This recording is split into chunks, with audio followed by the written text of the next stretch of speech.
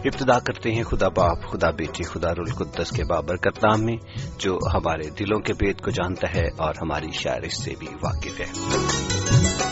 Programme خدا کی آواز لے کر آپ کی خدمت میں حاضر ہو چکے ہیں اور خداوند آپ سب کو بڑی برکت دے اور آپ کو ہمیشہ اپنی پاک پناہ میں رکھے، یہ میری دعائیں ہیں۔ پروگرام کو آگے بڑھانے سے پہلے آئیں سب مل کر کرتے ہیں شکر گزاری کی دعا، کیونکہ خدا ہمارا زندہ خدا ہے جو ہماری سہایتا کرتا ہے، جس نے زندگی کا یہ دن دیا اور اس دن میں یہ ہمیں وقت دیا تاکہ ہم آپ کے ساتھ مل کر اس پروگرام کو کر سکیں۔ آئیں سب مل کر کرتے ہیں دعا۔ قدوس مہربان پتا پرمیشور خدا قادر آسمان اور زمین کے زندہ اور مبارک خدا، دل کی گہرائیوں سے ہم تیرا شکریہ ادا کرتے ہیں تیری ساری محبت، تیرے سارے پیار کے لیے جو تو نے ہمارے ساتھ کیا، کیونکہ تو ہمارا زندہ اور مبارک خدا ہے اور ہمیں پیار کرنے والا خدا ہے۔ خدا ہم تیرا شکریہ ادا کرتے ہیں ان ساری برکتوں کے لیے جو تو نے ہمیں دے رکھی ہیں خدا جی، اور تیری منت کرتے ہیں خدا ان برکتوں میں ہمیں اور آگے بڑھنے کی توفیق عطا کرنا تاکہ ہم تیرے نام کو بھی جلال دے سکیں۔ آج کی پروگرام کو اپنے آپ کو رمیل کو تیرے پاک ہاتھوں میں دیتا ہوں، سبھی لسنرز کو تیری پاک حضوری میں لاتا ہوں خدا جی، تاکہ آج کا پروگرام ہم سب کے لیے باعث برکت بنے اور لوگوں کی زندگیوں کو بدلنے کا وسیلہ۔ یہ سب کچھ مانگتے ہیں یسوع مسیح کے زندہ جلالی اور قادر نام میں، آمین۔ سامعین، جیسا کہ آپ سب جانتے ہیں آج ماہ اکتوبر کی 11 تاریخ ہے، سن 2015 اور دن ہے اتوار کا۔ اتوار کی یہ صبح آپ سب کو مبارک ہو۔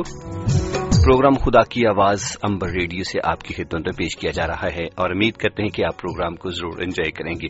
مسیحی نوعیت کا پروگرام ہم آپ کی خدمت میں لے کر آتے ہیں اور میں آپ کا خادم یونس گل آپ کی خدمت میں یہ پروگرام لے کر آتا ہوں۔ ساتھ ہی ہمارے رمیل نور جی بھی ہوتے ہیں جو کہ آلٹرنیٹر ایک اور پروگرام کرتے ہیں جو کہ دوسرے سنڈے ہوتا ہے۔ ہم اسی طرح پروگرام کو آگے بڑھاتے رہتے ہیں، لیکن آپ سب ہمارے پیار میں ہماری محبت میں بندھے ہوئے ہیں۔ اس پیار اور محبت کو اور مضبوط کرنے کے لیے آج بھی پروگرام کو ضرور سنیے گا اور پروگرام کا حصہ بھی بنیے گا۔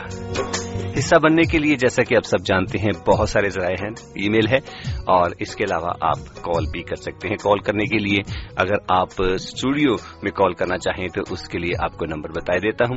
اگر آپ ملک سے باہر ہیں تو 00441922722707 پر رنگ کیجیے گا، اور اگر آپ لوکلی کال کرنا چاہتے ہیں تو 01922722707 پر رنگ کر سکتے ہیں۔ لیکن یاد رکھیے گا یہ ہم کال آپ کی اسی وقت لے سکیں گے جب ہم اسٹوڈیو میں ہوتے ہیں۔ اس کے علاوہ ای میل بھی آپ یوز کر سکتے ہیں، اور ای میل یوز کرنے کے لیے آپ کو آئی ڈی بتاتے چلیں، خدا کی آواز @gmail.com۔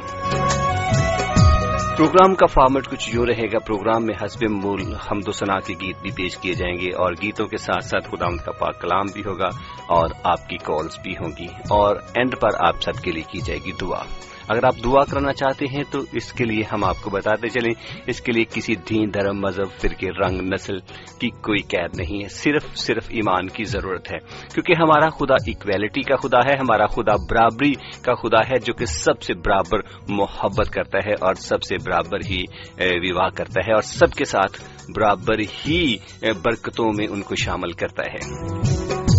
آپ سب خداوند کے بہت قریب ہیں، بہت پیارے ہیں۔ خداوند آپ کو ہمیشہ خوش رکھنا چاہتا ہے، فقط ہمارے ایمان کی کمزوری اور ہماری دنیاوی ضرورتیں ہمیں خدا سے دور لے جاتی ہیں، لیکن خدا ہمیشہ ہمارے ساتھ ایکول سلوک کرتا ہے، چاہے کوئی امیر ہے، چاہے کوئی غریب ہے، چاہے کوئی کالا ہے، چاہے کوئی گورا ہے۔ چلیں آج اسی ایکویلٹی کو لے کر چلیں گے۔ کیا خدا سب کے ساتھ ایکول رویہ رکھتا ہے یا ایکول سلوک کرتا ہے؟ ایکویلٹی کے اوپر بات کریں گے، اور وہ بھی ایکویلٹی خدا کی، کہ خدا ہمارے ساتھ کیسا سلوک رکھتا ہے۔ اسی کو لے کر آگے بڑھیں گے، لیکن آپ کو بتاتے چلے ہمارے ساتھ رمیل نور جی اس وقت بیٹھے ہوئے ہیں اسٹوڈیو میں۔ چلے ان کا بھی تعارف کراتے چلے۔ رمیل نور جی آپ کا سواگت کرتے ہیں، خوش آمدید کہتے ہیں پروگرام میں۔ سنائے محترم، کیسے ہیں آپ؟ گڈ مارننگ صاحب، اور نہ صرف آپ کو بلکہ تمام سننے والے ہمارے سامعین کرام کو بھی بہت بہت سلام۔ آپ جہاں بھی سن رہے ہیں ہمیں امید ہے کہ آپ خیریت سے ہیں۔ میں بھی بالکل ٹھیک ہوں، اسٹوڈیو کا ماحول بھی بالکل اچھا ہے، ہماری ٹیم بھی ٹھیک ٹھاک ہے۔ آپ بتائیے یونس صاحب، آپ ذاتی طور پر کیسے ہیں؟ جی بہتر ہوں، پر تھوڑی سی آج کل موسم کی چینجنگ کی وجہ سے زکام کی شکایت نظر آ رہی ہے، لیکن ہم دور کرنے کی کوشش کریں گے، اور لسنر سے بھی اور آپ سے بھی ریکویسٹ رہے گی کہ دعا میں ضرور ہم یاد رکھتے ہیں، اور بس تھوڑی سی احتیاط کی بھی ضرورت ہے، خاص طور پر سال کے اس وقت میں جب موسم کی تبدیلی سامنے آتی ہے تو تھوڑی زیادہ احتیاط کی ضرورت ہوتی ہے، اور بعض دفعہ ہم اگنور کر دیتے ہیں چھوٹی چھوٹی چیزوں کو جو کہ پھر یکجا ہو کر تو پھر بیماری کا باعث بنتی ہیں. تو خداوند نے ہمیں عقل اور سمجھ بھی عطا فرمائی ہے، اور ماضی کے اور دوسرے دوستوں کے تجربات بھی ہمارے سامنے ہیں کہ تھوڑی سی احتیاط کی ضرورت ہے. جی بالکل، یہ آپ نے صحیح کہا. اور جب ویدر چینج ہوتا ہے، تبدیل ہوتا ہے، اور اس وقت بہت ساری چھوٹی چھوٹی بیماریاں جو کہ وائرل انفیکشنز ہوتے ہیں وہ آ جاتے ہیں. لیکن آپ دنائی کی تو ضرور دیکھ سکتے ہیں کہ نیچے بھی جمپر، اس کے اوپر بھی جیکٹ، احتیاط تو بہت کر رہے ہیں، لیکن بعض اوقات ہو جاتا ہے ایسا. نہیں، وہ پھر شاید یونس صاحب پھر عمر کا بھی کچھ تقاضا ہے. یہ بھی بات ہو سکتی ہے. اور سبھی فیکٹر مل کر کے انسان کو جو ہے نا اس کے اوپر افیکٹڈ ہوتے ہیں. تو جب سبھی فیکٹر میں انسان آتا ہے تو پھر ایسا ایسا زندگی میں کچھ نہ کچھ ہوتا رہتا ہے. وہ میرا خیال اس طرف اس لیے آیا کیونکہ آپ نے گنوائے ہیں کہ کتنے جمپر اور کتنی جیکٹیں پہنی ہیں، تو میرے ذہن میں آیا کہ میں نے تو صرف ایک ہی استعمال کی ہوئی ہے اور آپ نے دو کی ہوئی ہیں، اور پھر بھی آپ افیکٹڈ ہو رہے ہیں تو کوئی نہ کوئی وجہ اور ہوگی، پھر اس لیے آپ کا اس طرف خیال آ گیا. چلے جی، یہ بھی بڑی مزے کی بات کی رمیل جی نے. واقعی ایج کا افیکٹر بھی ہوتا ہے. جو رمیل کی ایج ہے یا میری ایج ہے اس میں بہت سارا فرق ہے.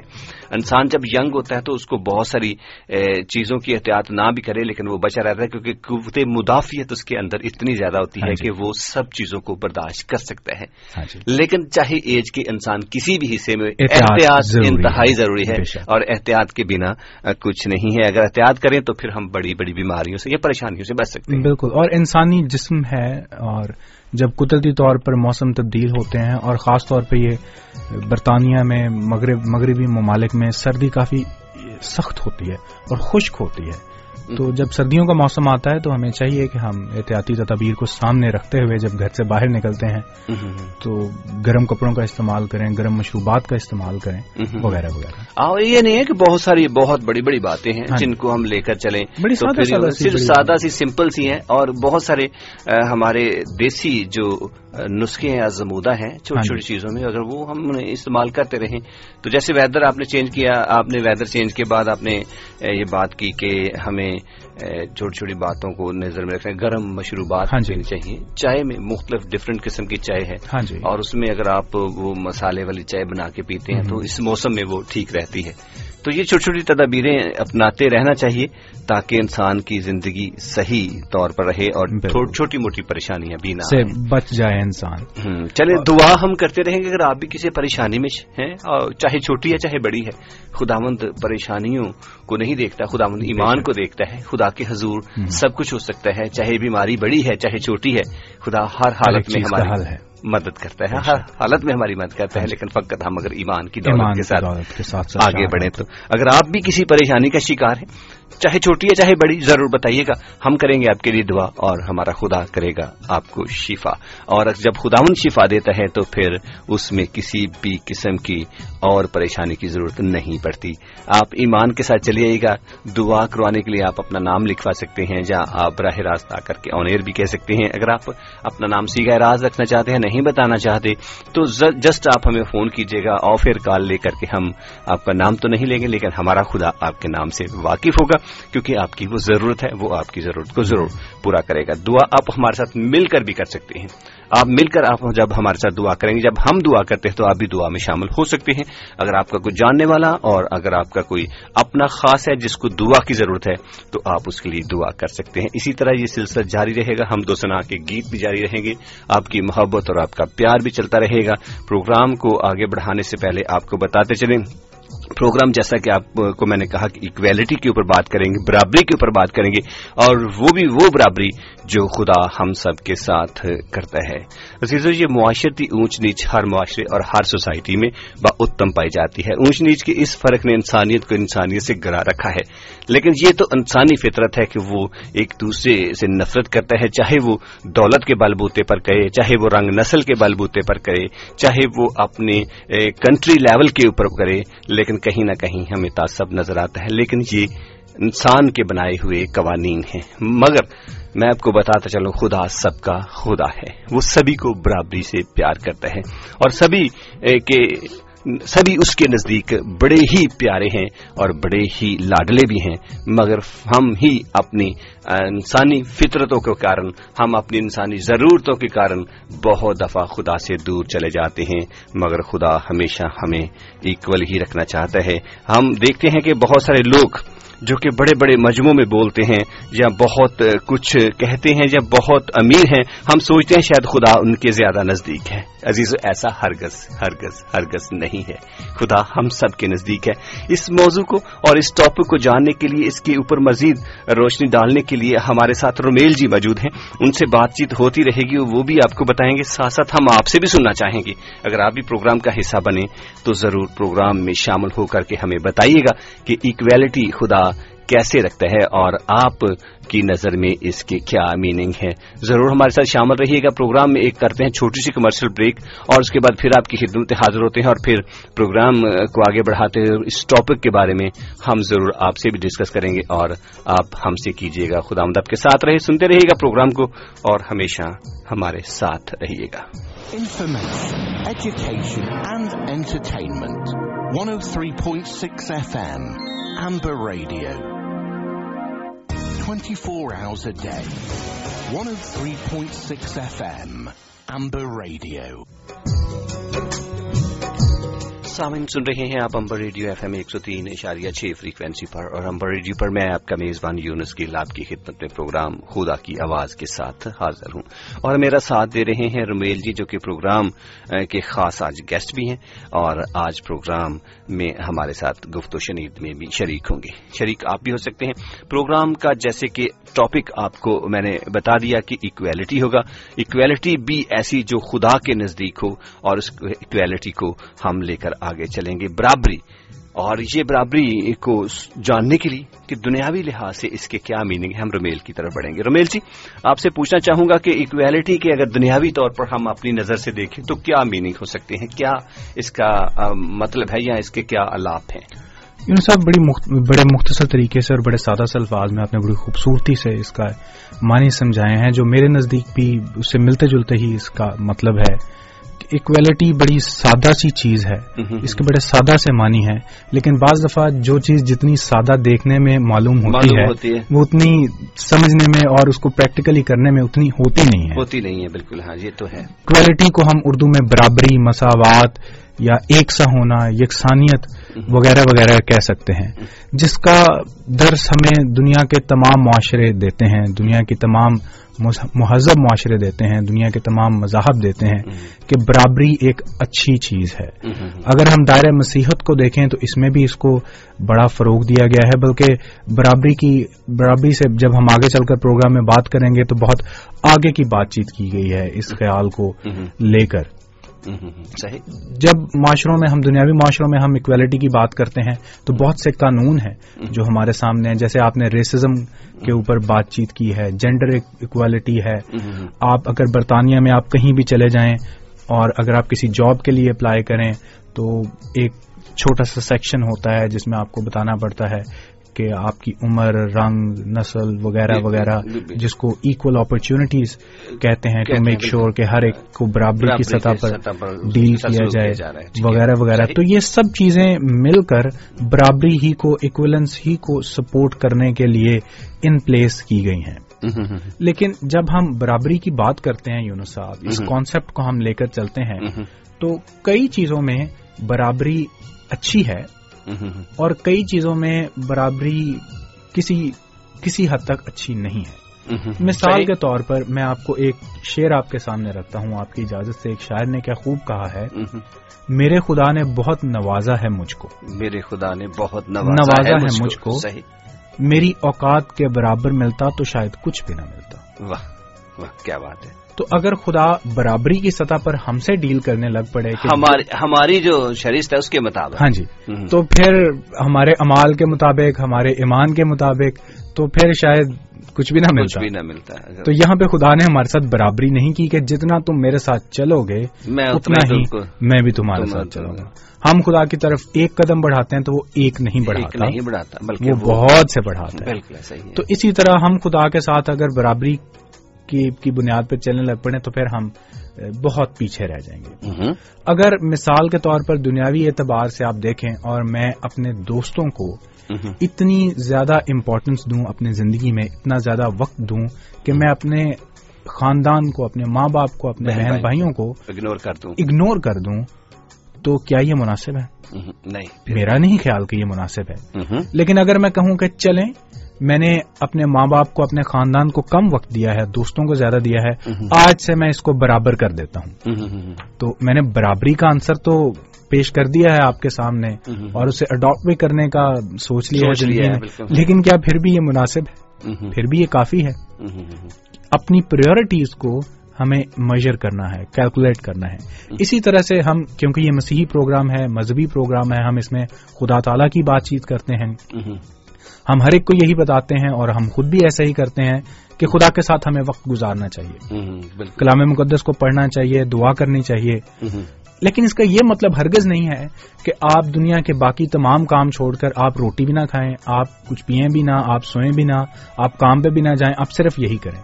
اس کا یہ مطلب بھی نہیں ہے. خدا یسوع مسیح نے بھی کہا کہ جاگتے اور دعا کرتے رہو. اس کا یہ مطلب نہیں کہ سونا بند کر دو اور ہر وقت اور کچھ نہ کرو، صرف دعا ہی کرتے رہو بس. لیکن اس کا مطلب یہ ہے کہ آپ ہر وقت دعائیا حالت میں رہ سکتے ہیں. بالکل، خداوند کے خوف میں رہیں، بالکل، اور خداوند کی شکر گزاری میں رہیں.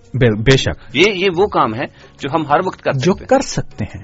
اب اسی مثال کو اگر آپ دنیاوی مثال کو اور یہ جو دعا کرنا یا خداوند کے ساتھ وقت گزارنے کی مثال ہے، اس کو آپ اپلائی کر لیں کہ اگر ایک شخص کو فلمیں دیکھنا بہت پسند ہے اور وہ دعا بھی کرتا ہے، لیکن دن میں دعا 5 منٹ کرتا ہے اور فلم میں 10 گھنٹے دیکھتا ہے. ہاں چلو کم سے کم 10 بھی نہیں تو دعا 5 منٹ کی اور فلم 3 گھنٹے کی تو کم 3 گھنٹے میں دیکھے. ہاں جی، تو آپ اس مثال میں اگر آپ برابری لانا چاہتے ہیں کہ چلیں میں جتنی دیر فلم دیکھتا ہوں اتنی دیر ہی دعا بھی کروں گا یا خداوند کے ساتھ بھی گزاروں گا، تو کیا یہ برابری ہے؟ شاید نہ ہو سکے. خاندان والی مثال کو آپ سامنے رکھ کر دیکھیں کہ کیا یہ برابری ہے؟ بہت سی چیزوں میں برابری اچھی ہے، لیکن کئی چیزوں میں سینیریوز کو سامنے رکھ کر برابری اتنی اپیلنگ نہیں ہے جتنا کہ آن دا آؤٹسکرٹ، جتنا کہ پیکج خوبصورت لگتا ہے. بعض دفعہ ہمیں اپنے تعلقات کو، اپنے آپ کو بہتر بنانے کے لیے برابری کی سطح سے آگے بھی جانا پڑتا ہے، لیکن کم سے کم برابری تک ضرور ہونا چاہیے. ضرور کوشش کرنی چاہیے کہ ہم برابری کی نظر سے ایک دوسرے کو دیکھ سکیں. یونس صاحب ایک اور شعر میں آپ کی اجازت سے آپ کے سامنے رکھنا چاہتا ہوں. پچھلے 3-4 پروگراموں میں ہم نے ڈاکٹر علامہ محمد اقبال مرحوم کا شاعر مشرق کا ذکر خاص کیا ہے، بالکل، اور آج بھی ان کا ایک شعر میرے سامنے ہے جو میں آپ کے لیے رکھنا چاہتا ہوں. ضرور. وہ کہتے ہیں کہ یہ علم، یہ حکمت، یہ تدبر، یہ حکومت، یہ علم، یہ حکمت، یہ تدبر، یہ حکومت، پیتے ہیں لہو، دیتے ہیں تعلیم مساوات. پیتے ہیں لہو اور دیتے ہیں تعلیم مساوات. بعض دفعہ ہم مساوات کا درس دیتے ہیں لیکن کرتے نہیں ہیں. اور یہ بعض اوقات نہیں، اکثر اوقات ہر معاشرے میں، ہر جگہ بہت نظر پایا جاتا ہے اور نظر آتا ہے. درس تو نظر آتا ہے لیکن عمل نظر نہیں آتا. درس نظر آتا ہے، عمل نظر نہیں آتا. یہ علامہ اقبال نے زندگی کو بڑے قریب سے دیکھا تھا اور بہت ہی گہرے شاعر ہیں اور بہت اچھے طریقے سے انہوں نے اس کو کور کیا اس میں. تو ایکویلٹی انسان کے نزدیک بہت ساری چیزوں میں ممکن نہیں ہے، کیونکہ انسانی رشتے ناطے بیچ میں آڑے آ جاتے ہیں، معاشرتی اونچ نیچ آڑے آ جاتے ہیں، جذبات سامنے آ جاتے ہیں، لوگ بائسڈ ہو جاتے ہیں. جی ہاں بالکل. تو انسان کے نزدیک ایکویلٹی کا تصور تو خوبصورت پیکج کی صورت میں موجود ہے لیکن ہے نہیں ہے. بیچ میں جو اندر جو اس پیکٹ کے موجود ہیں وہ ہمیں اصل میں ملتا نہیں ہے. لیکن ہم بات کریں گے آگے بڑھتے ہوئے خدا کی ایکویلٹی کے اوپر کہ کیا خدا بھی انسانوں کے ساتھ ہم جنس انسانوں کے ساتھ کیا برابری کے ساتھ پیش آتا ہے، یا خدا بھی اونچ نیچ کے فرق کے ساتھ آگے بڑھتا ہے؟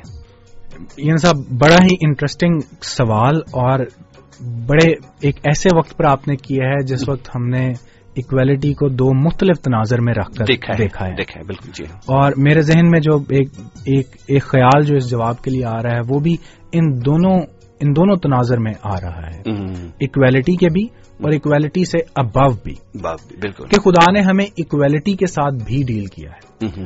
اس کی واضح مثال اور اس کا ثبوت ہمیں پیدائش کی کتاب جو توریت میں پہلی کتاب ہے اور کتاب مقدس کی کتابوں کی فہرست میں کتاب اول ہے, جینیسس یا پیدائش کی کتاب ہے, اس کے پہلے باب اول کی 27ویں آیت میں خدا ان کے کلام میں لکھا ہے, یہ کریشن کا جب ذکر ہے کہ اور خدا نے انسان کو اپنی صورت پر پیدا کیا, خدا کی صورت پر اس کو پیدا کیا. یعنی کہ انسان جو کہ اشرف المخلوقات ہے, اس کے اشرف المخلوقات ہونے کی وجہ یہ ہے کہ وہ خدا کی شبیہ اور صورت ہے. یہاں پر آپ دیکھیں کہ کتنی بڑی بات ہے. شاید ہمارے بعض سامعین کرام یا ہم بھی جب اس کو بعض دفعہ سنتے ہیں یا پڑھتے ہیں تو ہم اس کو بس ہر ایک آیت کی طرح, ہر ایک بات کی طرح سن لیتے ہیں یا پڑھ لیتے ہیں, لیکن اگر ہم غور کریں کہ یہ کتنی ہی بڑی بات ہے کہ انسان کو خدا نے اپنی شبیہ اور صورت پر بنایا. کہاں خدا اور کہاں انسان, لیکن خدا نے برابری کا استعمال کرتے ہوئے اسے اپنی شبیہ اور صورت پر بنایا. جب ہم کہتے ہیں کہ شبیہ اور صورت پر بنایا, اس کا مطلب یہ ہے کہ بہت سے ایٹریبیوٹس, بہت سی کوالٹیز جو خدا تعالیٰ کی ہیں وہ ہم نے اڈاپٹ کی ہیں.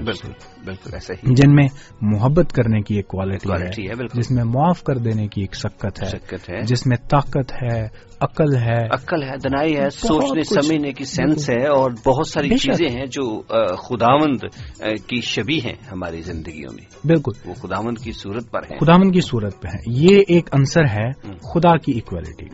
اسی اسنا میں اگر آپ ایک اور آیت کو دیکھیں جو کہ ابھی پہلے ہم نے عہد عتیق میں سے, معاف کیجیے گا, ایک حوالہ رکھا ہے, ابھی ہم عہد جدید کی طرف آتے ہیں. اور اگر آپ انجیل شریف میں سے, انجیل مقدس میں سے یوحنا کی انجیل اس کے 3 باب کی 16ویں آیت کو دیکھیں جو کہ بڑی ہی مشہور اور معروف آیت ہے, جسے کہتے ہیں مضمون کے لحاظ سے سب سے بڑی آیت کا درجہ دیا گیا ہے, اور جو کہ بڑی اہم ہے. اور مسیحی جو ہیں مختلف کانسیپٹ وغیرہ ہوتے ہیں یا پیغامات ہوتے ہیں یا چرچز ہوتے ہیں, ان میں یہ موسٹ یوز کی جاتی ہے, اور یہ بے شک ہی کہتے ہیں جی بنیاد ہے, ایک بڑی مرکزی آیت ہے. یہ ہونا 3:16. اور قرآن کے کلام میں لکھا ہے کہ خدا نے دنیا سے ایسی محبت رکھی کہ اس نے اپنا اکلوتا بیٹا بخش دیا. اور مساوات کا درس یہاں پہ ہے کہ تاکہ جو کوئی اس پر ایمان لائے ہلاک نہ ہو بلکہ ہمیشہ کی زندگی پائے. جی خدا تعالیٰ نے نجات کا بندوبست کیا, اور نجات کا بندوبست کسی خاص فرقے, خاص نسل, خاص رنگ کے لوگوں کے لیے یا عمر کے لوگوں کے لیے نہیں کیا, ہر ایک کے لیے کیا ہے جو اس کے اوپر ایمان لائے. چاہے میں ایمان لے آؤں, چاہے آپ ایمان لے آئیں, چاہے کوئی اور ایمان لے آئے, جو بھی ایمان لے آئے اس کے لیے یہ نجات کا پروسیس موجود ہے. یہ ایک برابری کی سطح ہے کہ خدا نے انسان سے برابری کی سطح پر ڈیل کیا ہے. یہ تو ہو گیا ایک عنصر. دوسرا عنصر یونس صاحب جس کے اوپر ہم نے بات کی ہے کہ بعض دفعہ ہمیں برابری سے آگے جانا پڑتا ہے. اس کی وجوہات کیا ہیں؟ ہم جذبات کا شکار ہیں, محبت, لگاؤ وغیرہ وغیرہ ایسی چیزیں آڑے آ جاتی ہیں.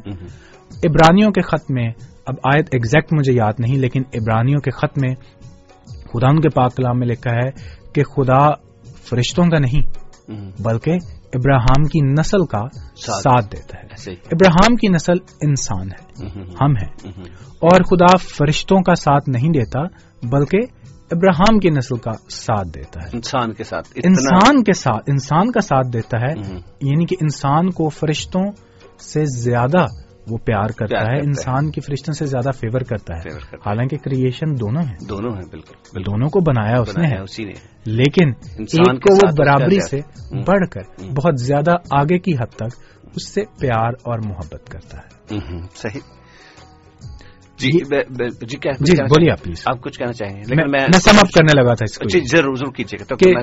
اسی طرح سے جب ہم برابری کی بات کرتے ہیں تو بعض دفعہ تو برابری کا پہلو اور عنصر ایک حد تک اچھا ہے, جہاں پر اگر مثال کے طور پر یونس صاحب مجھے آپ سے مدد کی ضرورت ہے، میں مشکل میں ہوں اور میں ایکسپیکٹ کر رہا ہوں کہ آپ میری مدد کریں گے، اور آپ مدد کے عین وقت سوچتے ہیں کہ جب آپ کو مدد کی ضرورت تھی میں نے آپ کی کتنی مدد کی، اور آپ اس وقت برابری کا کانسیپٹ لے کر ساتھ چلتے ہیں اور سوچتے ہیں کہ نہیں اس وقت اس نے میری اتنے % مدد کی تھی، آج میں بھی اس کی اتنے ہی % مدد کروں گا، تو پھر معاشرہ کتنا آگے چلے گا؟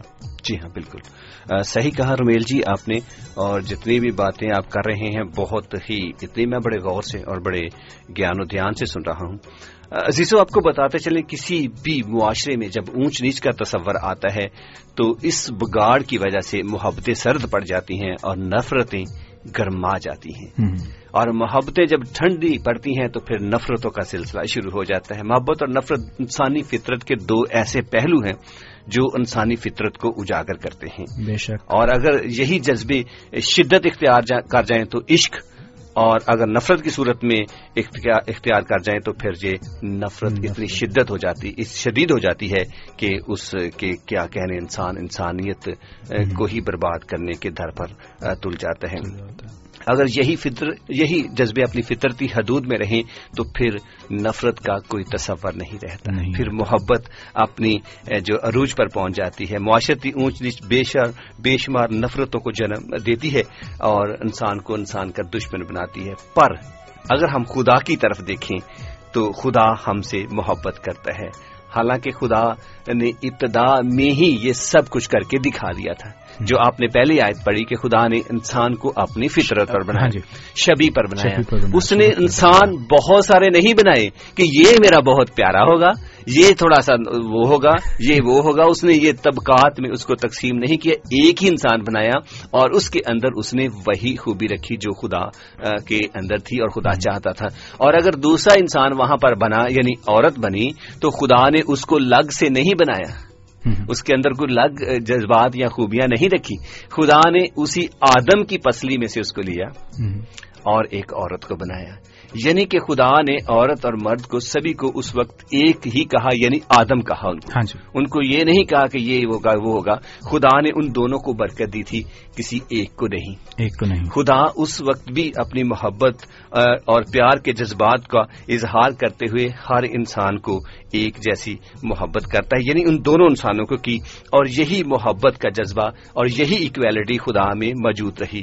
آج کے انسان جو کہ بہت سارے ہو چکے ہیں، وہ نسل بڑھ کر آگے بہت ساری ترقی کر چکی ہے، بہت سارے ملک بن چکے ہیں، بہت سارے لوگ بن چکے ہیں، اربوں کی تعداد میں لوگ ہیں، لیکن خدا کی نظر میں سبھی برابر ہیں۔ خدا سب کو اسی طرح پیار کرتا ہے جس طرح آدم کو کرتا تھا، اور آج بھی سب کو کرتا ہے۔ گو ہم خود انسانی فطرت کے کارن بہت ساری چیزوں میں خدا کو ناراض بھی کرتے ہیں، لیکن خدا پھر بھی پیار ہی کرتا ہے، اور خدا ویسا سلوک نہیں کرتا جیسے ہمارے کردار ہے یا ہمارا کریکٹر ہے، نہیں تو ہمیں کچھ بھی نہ ملے، جیسا کہ آپ نے پہلے بھی ایک شعر میں بھی ہمیں بتایا کہ شاید ہمیں وہ کچھ بھی نہ دیتا اگر وہ ہماری شرشت کے مطابق یا ہم سے ڈیل کرتا تو ہم کچھ بھی نہیں کرتا۔ خداوند یسوع مسیح کی زندگی ہمارے لیے ایک بہت بڑی مشل راہ ہے۔ خداوند یسوع مسیح کی طرف آؤں گا کیونکہ خداوند یسوع مسیح کی زندگی ہی ہماری زندگی کا اہم منبع ہے۔ وہ ہمارے لیے ایک ایسی مثال دے کر کے یا ایسا ایک تصور نظریہ دے کر کے جو کہ ہمیں انہوں نے بتایا کہ آپ کو ایسے کرنا ہے۔ خداوند یسوع مسیح کی زندگی میں اگر آپ دیکھیں تو وہ انسانیت کے ساتھ وہ جو اور بہت سارے پہلو ہیں اس ایکویلٹی کے، لیکن میں خدا کی نظر میں انسان جو ہیں ہم ان کی ایکویلٹی خدا کس طرح رکھتا ہے، اگر ہم یسوع مسیح کی نظر سے اس معاشرے کو دیکھیں تو پھر خدا یسوع مسیح نے تو کر کے دکھا دیا، سب کچھ ہمارے سامنے ہے۔ بالکل وہ بہت ساری باتیں ہیں جو کہ ہمیں نظر آتی ہیں۔ تو آپ کیا سوچتے ہیں کہ خدا یسوع مسیح نے ایکویلٹی کو برقرار رکھا انسانوں کے ساتھ؟ یونس صاحب اس کے لیے بہت زیادہ کچھ کہنے کی ضرورت نہیں ہے، کیونکہ جب ہم انجیل مقدس کو پڑھتے ہیں اور خداوند یسوع المسیح کی شخصیت سے واقف ہیں تو ہم جانتے ہیں کہ خداوند یسوع المسیح نے جو کام کیا ہے، ابھی ہم نے یوحنا 3:16 کا ذکر کیا ہے، جو نجات کا پروسیس ہے وہ ہر ایک کے لیے ہے، اور نجات کا پروسیس کس کے وسیلے سے مکمل ہوا ہے؟ وہ شخصیت خداوند یسوع المسیح ہے، اور خداوند یسوع المسیح کی وہ قربانی جو انہوں نے کروس پر، جو انہوں نے صلیب پر کلوری کے مقام پر آج سے تقریباً 2000 سال قبل دی، وہ سب کے لیے ہے، وہ برابری کی سطح پر ہے۔ وہ میرے لیے زیادہ اور آپ کے لیے کم، یا آپ کے لیے زیادہ اور میرے لیے کم نہیں ہے، وہ سب کے لیے ہے، جس سے یہ ثابت ہوتا ہے کہ ان کا جو سٹانس ہے ایکویلٹی کو لے کر وہ یہی ہے کہ وہ سب کے لیے آئے ہیں، اور اس لیے آئے ہیں کہ لوگ زندگی پائیں اور کثرت کی زندگی پائیں. جو کہ آیت آپ نے پہلے ہمیں بتا دی. یہ نہیں کہ صرف ایک خاص فرقہ یہودی قوم کے لوگ، اس نسل کے لوگ یا مسیحی لوگ زیادہ زندگی پائیں یا یہ بچ جائیں باقی نہ بچیں، بلکہ سب کے لیے ہے. اور کلام مقدس میں یہ بھی بڑا واضح طور پہ لکھا ہے کہ خدا تحمل کر کے ٹھہرا رہتا ہے تاکہ ہر ایک ہر بشر کی توبہ تک نوبت پہنچے. یہ نہیں کہ مسیحی لوگ جو ہیں وہ اس سے زیادہ عزیز ہیں، وہ چاہتا ہے وہ توبہ کر لیں باقی لوگ ہلاکت میں چلے جائیں. نہیں، ہرگز نہیں. مقصد یہ ہے کہ ہر ایک کو وہ چانس، وہ موقع، وہ سب کچھ مہیا ہو تاکہ ہر ایک کے ساتھ برابری کی سطح پر ڈیل کیا جائے اور ہر ایک خداوند کی طرف رجوع ہو. یہ خداوند یسوع مسیح کا لائف سٹائل تھا کہ انہوں نے کسی سے بھی نفرت نہ کی. انہوں نے ہر ایک کے ساتھ محبت کی ایک ایسی مثال قائم کی، ہر ایک کے ساتھ برابری کی ایک ایسی مثال قائم کی جو کہ ہماری زندگیوں میں بھی وہ دیکھنا چاہتے ہیں. میرے ذہن میں ایک اور مثال آ رہی ہے کہ آپ کو 5 روٹیاں اور 2 مچھلیوں کا واقعہ یاد ہوگا کہ جب خداوند یسوع مسیح جا رہے تھے اور پیچھے ان کے ایک بہت بڑی بھیڑ تھی اور شاگردوں نے خداوند سے کہا کہ ان کو اپنے گھروں کو بھیج دے.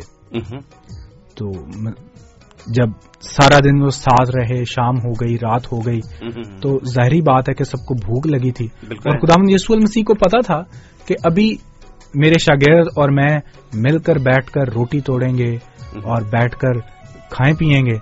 تو خداوند نے یہ مناسب نہیں سمجھا کہ باقی لوگ جو ساتھ جو پیچھے فالو کر رہے ہیں خداوند کے پاک کلام کو سننے کے لیے انہیں بھیج دیا جائے، لیکن برابری کی سطح پر ڈیل کرتے ہوئے ان کو کہا کہ ہم سب ایک ہی چیز کھائیں گے. اور خداوند کے فضل سے، خداوند کی برکت سے ان سب نے وہی کھایا جو خداوند نے انہیں مہیا کیا، اور وہ اتنا زیادہ تھا کہ وہ نہ صرف شاگردوں کے لیے یا چند لوگوں کے لیے بلکہ سب کے لیے کافی تھا.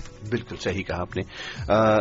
جو کچھ بھی خداوند یسوع مسیح نے کیا اس کی مثال ہمارے سامنے ہے. خداوند یسوع مسیح کی لائف اناجیل مقدس میں بڑے واضح طور پر لکھی ہوئی ہے اور ان کی تفاسیریں بھی موجود ہیں جگہ بجگہ. اگر ہم دیکھیں تو وہ بھی مل جاتی ہیں، اور ہم اگر اس لائف کو اسٹڈی کریں تو ہمیں پتہ چلے گا کہ خداوند یسوع مسیح نے کسی کے ساتھ بھی نفرت نہیں کی، سب کے ساتھ محبت کی، سب کے ساتھ ایکول سلوک کیا.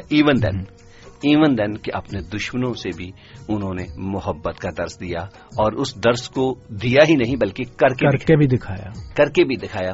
اور وہ لوگ جو اس کو صلیب چڑھا رہے تھے اور انہیں اس نے معاف کر کے دکھا دیا کہ ہمیں کیا کرنا ہے. دشمنوں سے بھی محبت کر کے انہوں نے یہ دکھایا کہ انسانیت کی قدر کیا ہے اور انسانیت کے ساتھ کیسا سلوک رکھنا چاہیے. اور بہت ساری مثالیں ہیں خداوند یسوع مسیح کی. اور خداوند یسوع مسیح نے اگر ہم دیکھیں تو اونچ نیچ کے فرق کو بھی بڑے واضح طور پر مٹا ڈالا.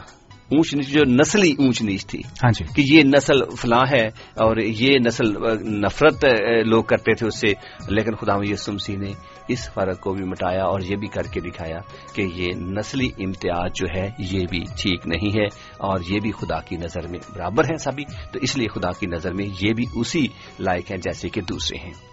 نسلی امتیاز کے بارے میں مجھے وہ سامری عورت کی مثال نظر آ رہی ہے.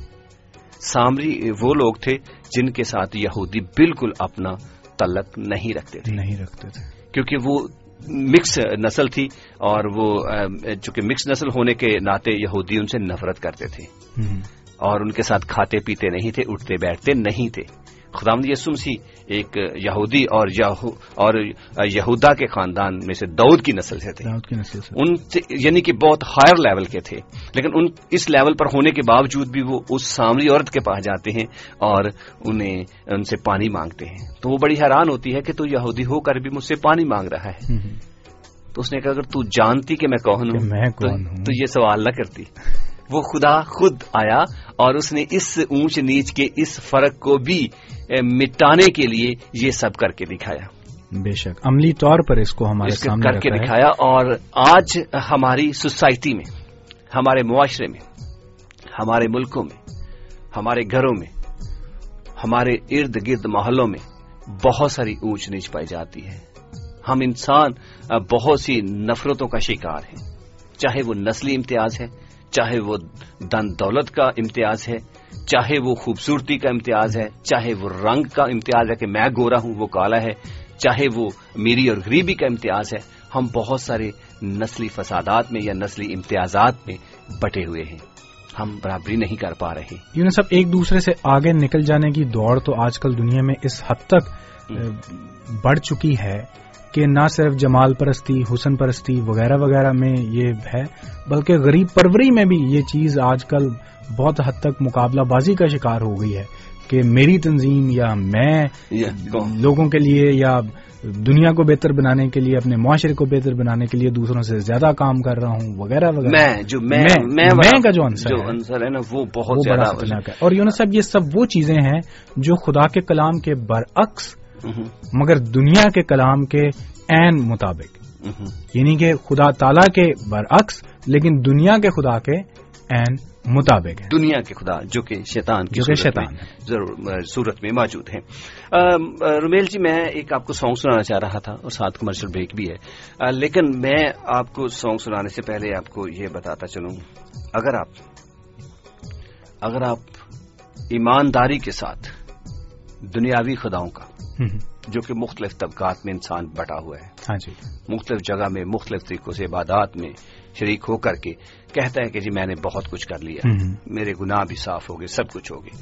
اگر آپ ان ساری چیزوں کو نظر میں رکھتے ہوئے اگر آپ ایمانداری کے ساتھ بات کریں تو آپ کو نظر آ جائے گا جو ایکویلٹی خداوند یسوع مسیح نے کر کے دکھائی آپ کو کہیں اور نظر نہیں آئے گی. اگر آپ ایمانداری سے اور دیانتداری سے بات، دنیا کے خدا وہ جن کو وہ مانتے ہیں وہ کہتے ہیں وہ ان کے لوگوں سے محبت کرتے ہیں جو اس خدا کو مان رہے ہیں، جو اس خدا کے صرف انہی جو کے ساتھ ایک پیج پر ہے اور انہی لوگوں کے نزدیک وہ خدا ان کا ہے.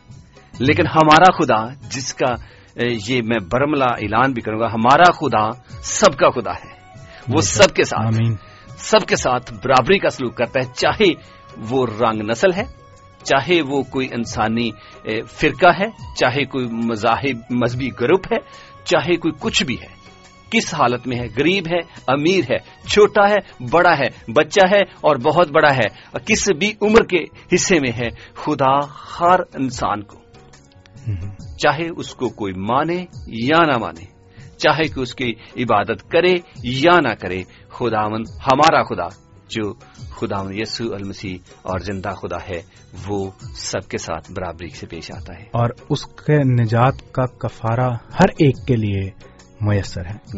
بالکل. اب ہم دیکھیں گے کہ خداوند یسوع مسیح نے سب کچھ کر کے دکھایا. ہاں جی. اور اس کے دکھانے کا مقصد یہ تھا کہ وہ سب کچھ ہماری زندگیوں میں نظر آئے. ہم دیکھیں گے ابھی کیا مسیحی کلیسیاؤں میں یہ سب نظر آ رہا ہے، جو ابتدائی کلیسیا تھی کیا اس میں نظر آیا یہ سب کچھ؟ ہم اس کو دیکھیں گے، لیکن ایک سانگ آپ کو سناتا ہوں ضرور، تو سنیے گا ذرا. میرے پاس آیا، مجھے بڑی دیر سے تلاش تھی سانگ کیا ہے، میرے شاہ خداوندا وڈیائی تیری کراں گا. زبور ہے بہت پیارا اور مجھے تلاش تھی، مجھے ملا، میں نے کہا یہ تو کل میں ضرور ہی پلے کروں گا چاہے کچھ بھی ہو. میں اس کے برعکس سمجھا کہ شاید چند سامعین کرام سے یا پھر گھر میں تھوڑی سی سزنش ہوئی ہے آپ کی کہ تھوڑے گیت بھی لگایا کریں، بات چیت نہ جاری رکھا کریں. آج نا وہ میری بات ہو رہی تھی رات کو تو وہ مجھے کہہ رہی ہے کہ میں سنتی ہوں. میں کہا یار تو اٹھتی تو ہے نہیں، اپنی وائف کو کہہ رہا تھا تو نے سننا کیا ہے؟ کہتی ہے نہیں میں آپ کی ساری باتیں سنتی. یہ نہیں ہے کہ میں فون نہیں کرتی تو آپ کو پتہ نہیں چلتا کہ میں فون نہیں رہی. میں یہاں پہ اپنے موبائل پہ لگا کے تو میں بیڈ پہ سنتی ہوں سارا پروگرام آپ کا. کیونکہ مجھے یاد ہے وہ ایک دفعہ کہہ رہی تھی محترمہ کہ تاڑیاں گلاں ہی نہیں مکدیاں ریڈیو دے اوتے تو تساں کسی اور نوں گل کی کرن دینی ہے تے تساں گیت کی لانے نے. لیکن یہ ہے کہ میں یہ ویسے میں ایک اور گل دس دیا تانوں رمیل جی، تساں نے چلو گل کیتی، سفارش بھی ہونا دی کس ضرور سنائے جی. چلیں پھر ہم حقیقت تک پہنچ ہی گئے ہیں. خراما چلے سنتے ہیں. یہ سانگ بہت پیارا ہے، آپ بھی سنیے گا. اے میرے شاہ خداوندا وڈیائی تیری کراں گا.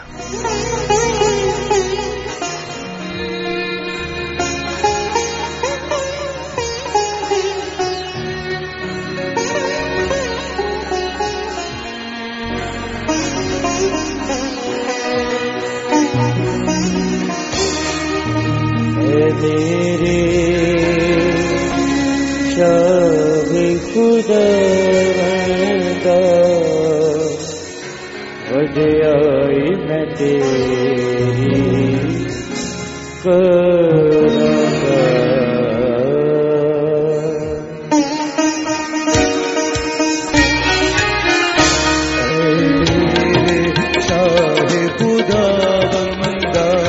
वड्याई मैं तेरी करांगा।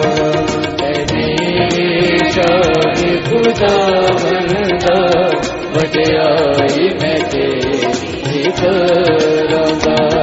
मैं सदा ठीक बयान करां कि तेरा है मुबारक नाम। मैं सदा ठीक बयान करां कि तेरा है मुबारक नाम।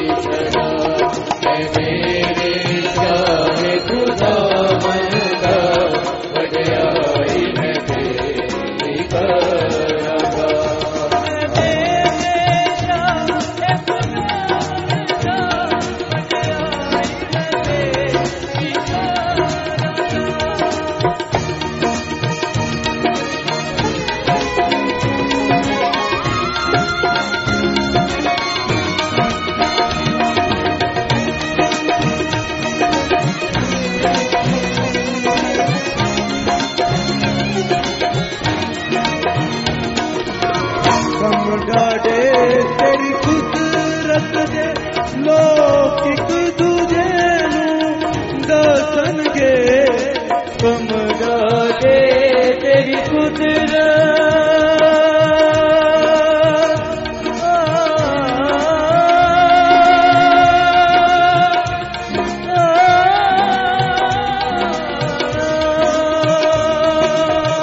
कम डाडे तेरी कुदरत दे लोग तुझे दसन गे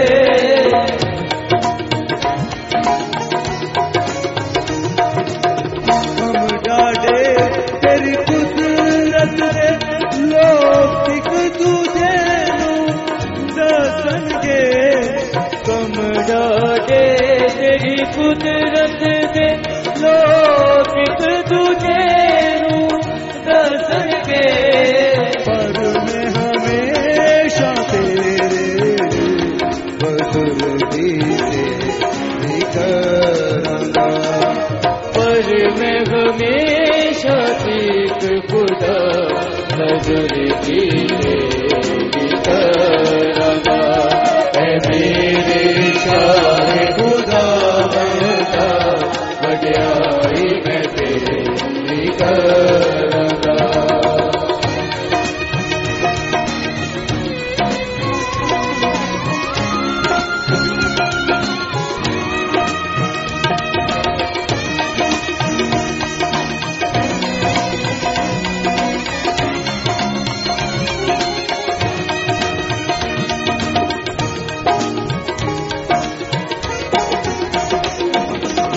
जो तेरे बटे हैं ओ सब कारण के बयान जो तेरे बटे हैं ओ सब कारण के बयान ओ तेरी सच्चाई है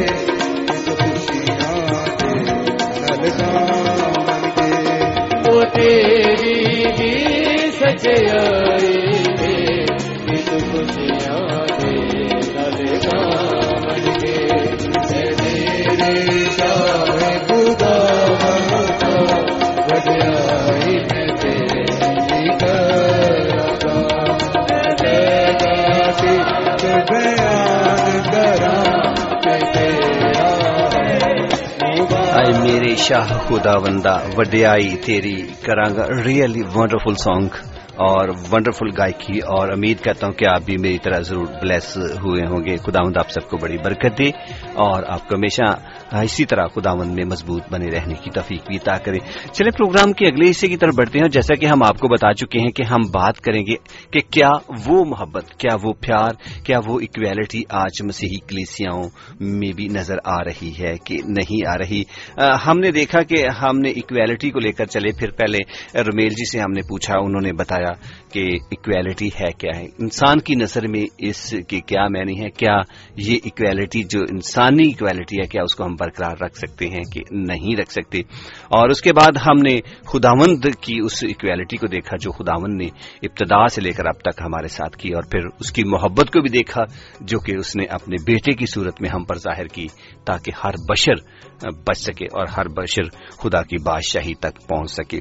तो ये खुदावंद था और खुदावंद ने करके दिखाया। और फिर खुदावंद यीशु अल मसीह की जिंदगी पर भी नजर की कि उन्होंने इस इक्वालिटी को कैसे बरकरार रखा, उन्होंने नफरतों को कैसे खत्म करने की कोशिश की और कैसे करके दिखाया। अब हम देखते हैं कि क्या उस मुआशरे में जिसे खुदावंद यीशु अल मसीह ने कायम किया, इक्वालिटी का क्या तस्वर है, क्या वो भी इसी तरह कर रहे हैं जैसा कि खुदावंद यीशु मसीह ने करके दिखाया या कि नहीं। जी रुमेल जी, आपसे क्वेश्चन था मेरा सॉन्ग की तरफ बढ़ने से पहले, ये कि क्या मसीही कलीसियाओं में ये इक्वालिटी नजर आ रही है कि नहीं, और आ रही है तो किस तरह, और अगर नहीं तो किस तरह। यूनुस साहब, इससे पहले कि मैं जवाब दूं, मैं शुक्रिया अदा करना चाहता हूं आपका इस खूबसूरत ज़बूर के लिए। बड़े अरसे के बाद इसको सुना है और बड़ा ही तरोताज़ा कर देने वाला है, बड़ी खूबसूरत धुन है और खुदावंद आपको बड़ी बरकत दे। और यकीनन हमारे सामीन किराम ने भी इसकी समात के जरिए से बरकत हासिल की है। मुझे ज़ाती तौर पर बड़ा अच्छा लगा है इस ज़बूर को बहुत अरसे बाद सुनना, तो मैं शुक्रिया करना चाहता था। जी, थैंक यू वेरी मच, बहुत अच्छा लगा आप ने भी इसको सुना और रियलाइज किया। और रियली मैं भी जब सुनता हूँ, मैंने पता नहीं कितनी बार सुना। मैं राजा, मेरा बेटा मेरे साथ गाड़ी में बैठा हुआ था, तो कहता है मैंने सॉन्ग लगाया, मैं कहता क्या करने लगे, मैं क्या सॉन्ग लगाने लगा, तो मैंने लगा दिया, तो कहता ये तो आप कल भी सुन रहे थे। तो मैंने कहा ये वो खुदा का पाक कलाम है ज़बूर की सूरत में, जो कि हमें हर वक्त तरोताज़ा करता है, और आपने भी उसी तरोताज़ी का जिक्र किया उसकी, और मुझे महसूस हुई है। और वो सुबह के इस वक्त में ये राग और ये म्यूजिक बड़ा बड़ा बड़ा खूबसूरत लगा। हाँ जी, बिल्कुल छू देने वाला म्यूजिक था। और तो अभी भी मैं बड़े गौर से सुन रहा था, हम जब बैठे हुए थे, तो मैंने हालांकि आपको कहा था कि चूंकि टाइम बहुत कम है, तो गीत इसको थोड़ा सा शॉर्ट करते हैं, लेकिन खुदावन की मर्जी थी कि इसको पूरा, लेकिन वो जुर्रत नहीं हुई इसको करने की, इतने हम इसमें भी खुदावन की मर्जी होगी। Thanks God. तो यूं साहब वापस आते हैं आपके सवाल की जानिब। आपने कलीसिया का और इब्तिदाई कलीसिया का जिक्र किया है। जी हाँ, बिल्कुल। तो मुनासिब होगा कि हम किताब मुकद्दस को अपने सामने खोलें और अहद जदीद में, नए अहदनामे में, बाइबल के न्यू टेस्टमेंट के हिस्से में अगर हम अमाल की किताब की तरफ रजू करें, जो इब्तिदाई कलीसिया की तारीख की किताब है, जिसमें हमें ये सब मंजर कशी सारा सिनेरियो मिलता है कि इब्तिदाई कलीसिया कैसे वजूद में आई। अगर हम इस किताब को खोलें और अपने सामने रखें, तो इसमें से एक हवाला है, एक छोटा सा इक्तबास है जो मैं आपके लिए और अपने सामीन कराम के लिए पढ़ना चाहता हूं। इसमें पौलुस रसूल का जिक्र है और इसी हवाले में यूहन्ना बपतिस्मा देने वाले यानी यूहन्ना इस्तबागी का भी जिक्र है। यूहन्ना इस्तबागी का हम बाज माजी के प्रोग्रामों में भी जिक्र कर चुके हैं कि इसे बाज लोग यहया नबी के नाम से भी जानते हैं। और एक मशहूर सूफी बुजुर्ग फरमा गए हैं कि फजल करे, अदल करे, माफ कीजिएगा, अदल करे ते यहया बख्शे, फजल करे ते सारे बच जान। लेकिन खुदा की मोहब्बत इंसान से इस कदर है कि उसने इंसान की निजात के लिए खुदा ने यसू अल मसीह को भेजा, जिसके लिए यह नबी कहता है कि मैं उसके जूती के तस्वीर खोलने के भी लायक नहीं। तो आइए अमाल की किताब की तरफ चलते हैं। उसके 10वें बाब की 34वीं आयत से लेकर 43वीं आयत तक इक़्तिबास थोड़ा सा लंबा है, लेकिन मैं कोशिश करता हूं कि जल्दी से आपके लिए और सामिन किराम के लिए से पढ़ दूं। खुदा के कलाम में लिखा है, पतरस ने जुबान खोलकर कहा, अब मुझे पूरा यकीन हो गया कि खुदा किसी का तरफदार नहीं, बल्कि हर कौम में जो उससे डरता और रास्तबाजी करता है उसको पसंद आता है। जी हाँ। जो कलाम उसने बनी इसराइल के पास भेजा, जबकि यसू मसीह की मार्फत जो सबका खुदावंद है सुलह की खुशखबरी दी, उस बात को तुम जानते हो जो यूहन्ना के बपतिस्मे की मुनादी के बाद गलील से शुरू होकर तमाम यहूदिया में मशहूर हो गई कि खुदा ने यसू नासरी को रूह कुदस और कुदरत से किस तरह मसा किया। वो भलाई करता और उनसे कि जो इब्लीस के हाथ से जुल्म उठाते थे शिफा देता फिरा, क्योंकि खुदा उसके साथ था। और हम उन सब कामों के गवाह हैं जो उसने यहूदियों के मुल्क और यरूशलेम में किए, और उन्होंने उसको सलीब पर लटका कर मार डाला।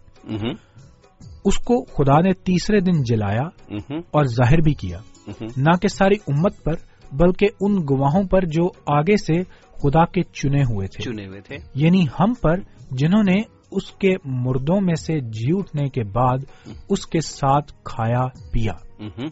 और उसने हमें हुक्म दिया कि उम्मत में मुनादी करो और गवाही दो कि ये वही है जो खुदा की तरफ से जिंदों और मुर्दों का मुनसफ मुकर्रर किया गया। इस शख्स की सब नबी गवाही देते हैं कि जो कोई उस पर ईमान लाएगा उसके नाम से गुनाहों की मुआफी हासिल करेगा। आमीन आमीन आमीन। Thanks God. इसी असना में अगर हम अहद जदीद में से ही एक और हवाला देखें जो गलतियों 3 बाब और उसकी 26, 27 और 28 आयत है, वहां पर खुदावंद के कलाम में लिखा है, क्योंकि तुम सब उस ईमान के वसीले से जो मसीह यस्सू में है खुदा के फर्जंद हो, और तुम सब जितनों ने मसीह में शामिल होने का बपतिस्मा लिया मसीह को पहन लिया। 28वीं आयत बड़ी काबिल गौर है, ना कोई यहूदी रहा, ना यूनानी, ना कोई गुलाम, ना आजाद, ना कोई मर्द, ना औरत, क्योंकि तुम सब मसीह में एक हो। Praise the Lord. खुदावंद की तारीफ हो। पहला हवाला इक्तबास जो हमने सामीन कराम के सामने रखा है, उसमें पौलुस रसूल ने साफ तौर पर अपने ईमान को सामने रखते हुए, अगर आप इस पूरे बाब को सामीन कराम आपके पास वक्त हो तो जरूर इसको पढ़िए कि कैसे क्या वजूहात थी जिनकी बिना पर कि पौलुस रसूल ने गवाही देते हुए इस बात को कहा कि अब मैं जान गया हूं कि खुदावंद किसी का खुदा किसी का तरफदार नहीं। ये कौन सा हवाला है? ये अमाल 10 बाब। सामने अगर आपको टाइम मिले तो जरूर खुदावंद के पाक कलाम में से इसकी तलावत, तो आप इसकी बैकग्राउंड भी जान सकेंगे कि क्यों पौलुस रसूल ने ये गवाही दी बरमला कि मैं अब जान चुका हूं कि खुदा किसी का तरफदार नहीं। और अभी हमने गलतियों में ये पढ़ा है कि ना कोई यहूदी रहा, ना कोई यूनानी, ना कोई गुलाम, ना कोई आजाद। बराबरी का कॉन्सेप्ट है। आप पहले भी प्रोग्राम में बात कर रहे थे कि मर्द और औरत, फर्क, अमीर गरीब, काला गोरा, नस्ली फर्क वगैरह वगैरह, जो कि कलाम मुकद्दस की इस आयत में हमें साफ नजर आता है कि जब हम मसीह में हैं तो हम सब एक हैं। सही, हम में कोई फर्क नहीं। सही। आप कुछ कहना चाहते हैं? जी, मैं इसी सिलसिले में जो आपने आयत पढ़ी, खुदा की नजर में तो सभी बराबर हैं। इंसानों के साथ, क्योंकि सभी के साथ प्यार करता है, और इंसान सभी खुदा की नजर में भी बराबर है, जैसा कि आपने भी बताया और बहुत सारी चीजों में हमने देखा भी है, जो कि पीछे हम मसीह की तालीम में भी देख रहे हैं। अब हम देख रहे हैं कि कलीसियाओं में इसका क्या असर हुआ, क्या कलीसियाओं में ये उत्तम पाया गया। और जो कि आपने हवाले 2 पढ़े हैं और मेरी नजर में भी बिल्कुल सेम यही हवाले थे। और मैं जब इस मौजू को सोच रहा था, वाकई जब हम मसीही इब्तदाई कलीसियों का जिक्र करते हैं तो वहां पर हमें पतरस की लाइफ और उसके बाद पौलुस रसूल की जिंदगी नजर आती है। और पौलुस रसूल की जिंदगी और तलीमात को जब हम देखें तो जो बाइबल मुकद्दस में मदर्ज है खतूत की सूरत में, जिसे एक अहम हिस्सा दिया गया, उन 66 बुकों में शामिल किया गया ये इन खतूत को, जो कि हमारी रूहानी रहनुमाई के लिए लिखे गए हैं ताकि हम रूहानी तौर पर मजबूत बने। उसमें पौलुस रसूल की तलीमात का बहुत ज्यादा जिक्र है, क्योंकि उसने मसीह के नक्शे कदम पर चलकर सबके साथ बराबरी का सलूक रवा रखा और सबके साथ बराबर बराबर नजर आते हैं। अगर आप पौलुस रसूल की इब्तदाई जिंदगी पर गौर करते हैं तो रमेल जी, जरा आप बाइबल मुकद्दस में बहुत वाज़ेह तौर पर लिखा हुआ है कि वो एक कट्टर यहूदी था जो कि मसीहों को पकड़ पकड़ कर मारता और उनको सजा दिलवाता था, उनको तंग करता था, कत्ल करवाता था। और जब वो दमिश्क की राह पर जा रहा था उस वक्त भी उसके पास परवाने थे जो मसीही लोग थे उनको पकड़ने के लिए। लेकिन वहां पर रास्ते में क्या होता है, रास्ते में खुदावंद यीशु मसीह जलाल की सूरत में, नूर की सूरत में उस पर आ चमकते हैं और उस पर अया होते हैं, अपने आप को उस पर वाज़ेह करते हैं। और वो कहता है कि तू कौन है? तो खुदावंद यीशु मसीह कहते हैं मैं वही मसीह हूं जिसे तू सताता है। तो मसीह कलीसियाओं के साथ इस तरह पेवस्त है कि खुदावंद ने कहा कि जिसे तू सताता है, यानी कि जब वो कलीसियाओं को लोग सताते थे तो खुदावंद यीशु मसीह के दिल को चोट लगती थी। तो जब वो वहां पर मसीह को कबूल कर लेता है और मुआफी का तलबगार होता है तो फिर खुदावंद उसकी जिंदगी में बसता है और वही तलीम जो खुदावंद यीशु मसीह की जिंदगी में थी, वही तलीम जो खुदावंद यीशु अल मसीह ने दी, वो उसकी जिंदगी में बाउत्तम पाई जाती है। यूनुस साहब, पौलुस रसूल का आपने जिक्र किया है जिसका पुराना नाम किताब मुकद्दस में साउल है। बिल्कुल। और जब हम साउल की शख्सियत को देखते हैं और पौलुस रसूल की शख्सियत को देखते हैं तो वो 180 डिग्री ऑपोजिट कंप्लीटली ऑपोजिट। अगर हम अमाल की ही किताब में देखें और उसके 7वें 8वें बाब में देखें तो हमें स्टिफनेस का जिक्र मिलता है जो कि पहला मसीही शहीद है।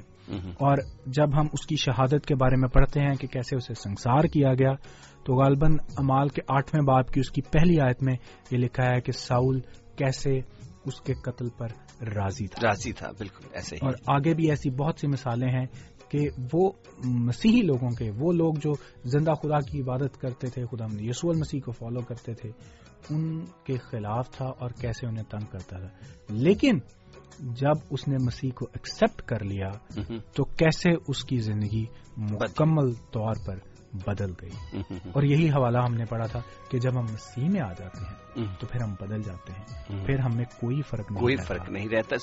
صرف مسیحی کلیسیاؤں کی بات نہیں ہو رہی یہاں پر, یہ صرف پھر ہمیں فرق کسی بھی انسان میں نظر نہیں آتا. نہ صرف یہ کہ اپنے مذہب کے لوگوں میں نہیں, جنرلی کسی میں فرق نظر نہیں آتا. اور اس کا ثبوت اگر ہم اسی پولس رسول کی شخصیت کو سامنے رکھ کر دیکھیں تو جب اس نے مسیح کو قبول کیا تو پھر وہ صرف اپنے مذہب کے اپنے ہم خیال لوگوں میں نہیں رہا. بالکل. وہ غیر قوموں میں گیا, اس نے خدمت کی, ان کے ساتھ مل کر وقت گزارا, ان کی نفرتوں کا سامنا کیا, نفرتوں کا مشکلات کا سامنا کیا. ان سے نفرت کر کے اس نے نفرت نہیں کی, انہوں نے مارا, کوڑے مارے, سب کچھ کیا, لیکن پولس رسول نے ایسا نہیں کیا. اس نے سب سے پیار کیا, سب طبقوں کے پاس گیا, چاہے کوئی غریب ہے, چاہے وہ لوگ بھی تھے وہاں پر جن سے اس وقت لوگ بہت نفرت کرتے, ان کے ساتھ نہ اٹھنا بیٹھنا, نہ کھانا پینا, نہ ان کے ساتھ کسی قسم کا رویہ رکھنا چاہتے تھے, کسی قسم کا نہ ان کے ساتھ کوئی لین دین رکھنا چاہتے تھے. لیکن پولس رسول ان کے پاس بھی گئے. اور یہ سب کب ہوا؟ جب اس نے خدا کو قبول کیا. لیکن اس سے پہلے وہ کیا تھا؟ اس سے پہلے وہ ساؤل تھا. لیکن جب مسیح میں وہ بنا تو پھر اس کی زندگی یکسر چینج ہوگی, اس کے اندر ایکویلٹی آ گئی, وہ خوبی جو خدا ہم سب کے اندر دیکھنا چاہتا ہے. اگر آپ دنیا کے مذاہب پر نظر ڈالیں تو وہ آپ کو بہت سارے طبقات میں بٹے ہوئے نظر آتے ہیں. بہت سارے طبقات میں بٹنے کے علاوہ نفرت اور اونچ نیچ کا شکار ہیں. وہ سوچتے ہیں کہ یا خدا صرف ہماری ہی نسل کو پیار کرتا ہے. وہ سوچتے ہیں کہ صرف جو بندہ فلاں مذہب سے تعلق رکھتا ہے خدا اسی کو پیار کرتا ہے, اس کے علاوہ کسی کو نہیں کرتا. لیکن مسیحی مذہب کی یا مسیحی تعلیمات کی جو فوکس ہے وہ اسی بات پر ہے کہ خدا ہر کسی سے ہر حالت میں پیار کرتا ہے. چاہے حالتوں میں میرا مائنڈ میں جو آ رہا ہے وہ ہے امیر اور غریب ہے, دنیاوی حالت, بیمار ہے اور تندرست ہے, چھوٹا ہے بڑا ہے, اور رنگ نسل کے امتیازات ہیں. اس چیزوں کو میں لے کر ہر حالت میں اور ہر طرح خداوند ہمیں ایکول دیکھتا ہے اور ایکول محبت کرتا ہے. اور خدا وہ خدا ہے جو ہماری ضروریات ہیں وہ سب کے لیے مہیا کرتے ہیں. یونس صاحب آپ نے 3 چیزوں کا ذکر کیا ہے, بڑے چھوٹے, امیر غریب اور بیمار تندرست. خداوند یسوع المسیح کی زندگی کے اوپر آپ نے ابھی چند منٹ پہلے بات چیت کی تھی کہ خداوند یسوع المسیح جب اس دنیا میں تھے تو تب ہم ان کی زندگی سے کیا دیکھتے ہیں. بڑے چھوٹوں کا فرق انہوں نے کیسے مٹایا کہ کلام مقدس میں, انجیل مقدس میں خداوند یسوع المسیح کا یہ بڑا مشہور قول ہے کہ چھوٹے بچوں کو میرے پاس آنے دو, انہیں منع نہ کرو, کیونکہ آسمان کی بادشاہی ایسوں ہی کی ہے. بالکل ایسے. بیمار اور تندرست, خداوند یسوع المسیح نے فرمایا کہ بیمار کو طبیب کی ضرورت ہے, تندرست کو نہیں. اور کتنے ہی بیمار تھے جنہوں نے ان سے شفا یابی حاصل کی. اور امیری غریبی میں میرے ذہن میں اس عورت کی مثال آ رہی ہے جس نے صرف 2 دمڑیاں ڈالی, لیکن خداوند یسوع المسیح نے فرمایا کہ اس نے سب سے زیادہ دیا ہے. کوئی فرق نہیں خدا کے نزدیک, یہ فرق ہمارے نزدیک ہے کیونکہ ہم نے کریٹ کیے ہوئے ہیں. بالکل ایسا ہی ہے. یہ جو تفرقات ہیں, ہاں جی, نفرتیں ہیں, جو ایک دوسرے کے ساتھ دشمنیاں ہیں, یہ سب ہماری ہی اپنے ہی کریٹ کی ہوئی ہیں. خدا نہیں چاہتا. لیکن چند ایک وہ دنیاوی خداؤں کا جس آپ نے ذکر کیا تھا, جو دنیاوی خدا ہیں, جن کو لوگ دنیاوی طور پر پوجتے ہیں, جن کو خدا دنیاوی طور پر اپنا خدا مانتے ہیں, ان میں یہ نفرتیں, یہ اونچ نیچ پائی جاتی ہیں. لیکن ہمارا خدا جو زندہ خدا ہے, جس نے موت پر فتح پا کر ہمیں بھی زندگی کی طرف لانے کے لیے یہ سارا کچھ کیا, وہ آج بھی ہماری زندگیوں میں بستا ہے اور آج بھی اسی طرح ایکول رائٹس کے ساتھ ہمارے ساتھ سلوک کرتا ہے, نہ کہ ہمارے انسانی شریعت کے مطابق.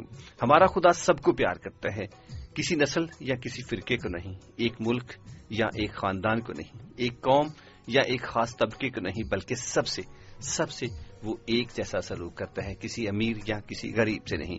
خدا کے نزدیک اونچ نیچ نہیں, غریبی اور امیری بھی نہیں, گورا اور کالا بھی نہیں, اور صرف انسانیت ہے جسے وہ دل و جان سے پیار کرتا ہے. اور اگر آپ آج مسیح کو پہن لیتے ہیں, یا اگر آپ اس محبت کا مزہ چکھنا چاہتے ہیں تو مسیح کو پہن کر دیکھیں. آپ کو خداوند یسوع مسیح کی محبت میں کس طرح سبھی آپ کو ایک نظر آتے ہیں. پولس رسول کی مثال آپ نے سامنے رکھی اور پولس رسول کی زندگی ہمارے لیے ایسی ہے جس نے مسیح کو پہننے کے بعد کیسے اس میں تبدیلی آ گئی کر کے دکھایا کہ یہ نفرتیں یہ اونچ نیچ خدا کی طرف سے نہیں ہے. جس نے کر کے دکھایا کہ سبھی انسان برابر ہیں اور خدا سب سے محبت کرتا ہے. میرے خیال میں رومیل جی بہت حد تک ہم نے پروگرام کو کور کیا. ہاں جی. لیکن ابھی درخواست رہے گی سامعین سے کے ساتھ بھی کہ وہ بھی پروگرام میں شامل ہوں تاکہ پروگرام میں ان کو بھی شامل کیا جا سکے, تاکہ ان کی کالز کو بھی لے کر کے ان سے بھی پوچھا جا سکے کہ آپ کی نظر میں آپ کیا ہے کہ خدا کس طرح ہم سب کے ساتھ برابری کا سلوک کرتا ہے اور خدا کس طرح مساوات کا سلوک کرتا ہے. صرف کہنے کی حد تک نہیں ہے, صرف کہہ کر ہی اس بات کو پورا نہیں کیا جاتا بلکہ کر کے دکھانے کی ضرورت ہے تاکہ مسیح یسوع میں ہم مضبوط بن کر کے ہم ان نفرتوں کو ختم کریں اور نفرتوں کو ختم کر کے ہم زندگی کے اصل مقصد کی طرف بڑھیں جو خدا ہم سے چاہتا ہے. تو سامعین آپ بھی پروگرام میں شامل ہو سکتے ہیں. پروگرام میں شامل ہونے کے لیے نمبر رہے گا 00441922722707. یہ اسٹوڈیو کا نمبر ہے, آپ اس پر کال کر کے ہمارے ساتھ کانٹیکٹ کر سکتے ہیں. آپ اس پر کال کر کے اپنے ویوز دے سکتے ہیں. ہمارے ساتھ ایک کالر ہیں, چلے ان سے بات کرتے ہیں. جی رمیل جی کون ہے ہمارے ساتھ کالر؟ یونس صاحب سیالکوٹ پاکستان سے گل مسیح صاحب ہیں, خوش آمدید کہتے ہیں پروگرام میں. جی گل بھیا آپ کا سواگت کرتے ہیں, خوش آمدید کہتے ہیں. جناب کیسے ہیں آپ؟ کیسے ہو؟ جی بھیا ہم ٹھیک ہے, خدا ان کا شکر ادا کرتے ہیں. آپ سنائیں آپ کی طبیعت کیسی رہی, گھر پریوار کیسا رہا؟ ہاں سب ٹھیک ہے, خدا ان کا شکر ہے. تو آپ کی وہ جو آپ کی لیگ کا پرابلم چل رہا تھا وہ کیا کسی؟ ہاں جی وہ بالکل کافی حد تک ٹھیک ہو گئی ہے. چلیں تو اب تو میں وزن ڈال سکتا ہوں اس لیگ پہ بھی. جی بہت اچھا. تو ایک مساقی سارا ہلکا ہلکا چلتے ہیں تو ٹھیک ہے, بہتر ہے, خدا ہم نے ٹھیک کر دیا.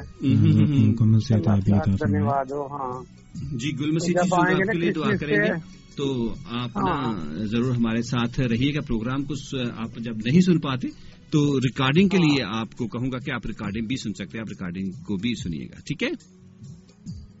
جی گل بھیا اور کچھ کہنا چاہیں تو؟ ہم بس دعاؤں میں یاد رکھنا کے ساتھ رہے اور آپ کو برکتوں سے نوازے. جی ہاں تو وہ اپنا ہے نا اپنا فرت محمود بہن اپنی. جی ہاں بالکل. ہولی ڈیول پلے گروپ کی طرف ان کو بہت بہت سلام کہوں گا اگر وہ پروگرام سن رہی ہیں تو. چلے جی میڈم جی ضرور پروگرام سنتی ہیں, وہ ضرور پروگرام سنتی ہیں, سن بھی رہی ہوں کی تو بالکل وہ سن رہی ہیں تو ان کو بہت بہت سلام, اور جتنے ان کے ممبران ہیں سب کو بہت بہت سلام میری طرف سے. ٹھیک ہے جی ضرور آپ کا سلام پہنچے. اوکے میرے بھیا, گاڈ بلیس یو. جے مسیح کی. سامعین جی تھے ہمارے بہت پیارے سے بھائی Gul Masih ji. Gul ji thank you very much کرنا چاہوں گا آپ کی محبت اور پیار کا. کہتے ہیں جی سبھی کو سلام کہنا, دعا کے لیے ریکویسٹ کی, اور تھینک یو ویری مچ. سامعین اگر آپ بھی کال کرنا چاہیں تو ضرور موقع رہے گا. جی رمیل جی بات ہو رہی تھی آج کی کلیسیاؤں میں کہ خداوند کی جو کلیسیاں ہیں کیا وہ بھی دوسروں کی طرح صرف چند ایک لوگوں سے محبت رکھتی ہیں یا چند ایک دیوار کے اندر قید ہیں, یا کہ وہ سب کے ساتھ اسی طرح کر رہی ہیں. لیکن بات ہوگی اگر سچے دل سے کوئی مسیح میں ہے, اگر سچے دل سے کوئی مسیح کو پہن چکا ہے تو پھر اس کے اندر یہ نفرتوں کا کبھی بھی عنصر نظر نہیں آ سکتا.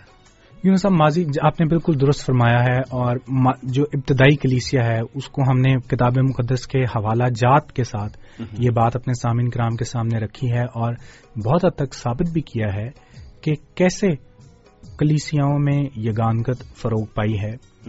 خداوند کی تعلیم کو سامنے رکھتے ہوئے, اس پر چلتے ہوئے پولس رسول کی مثال ہم نے سامنے رکھی ہے اور وہ اقتباس پڑا ہے.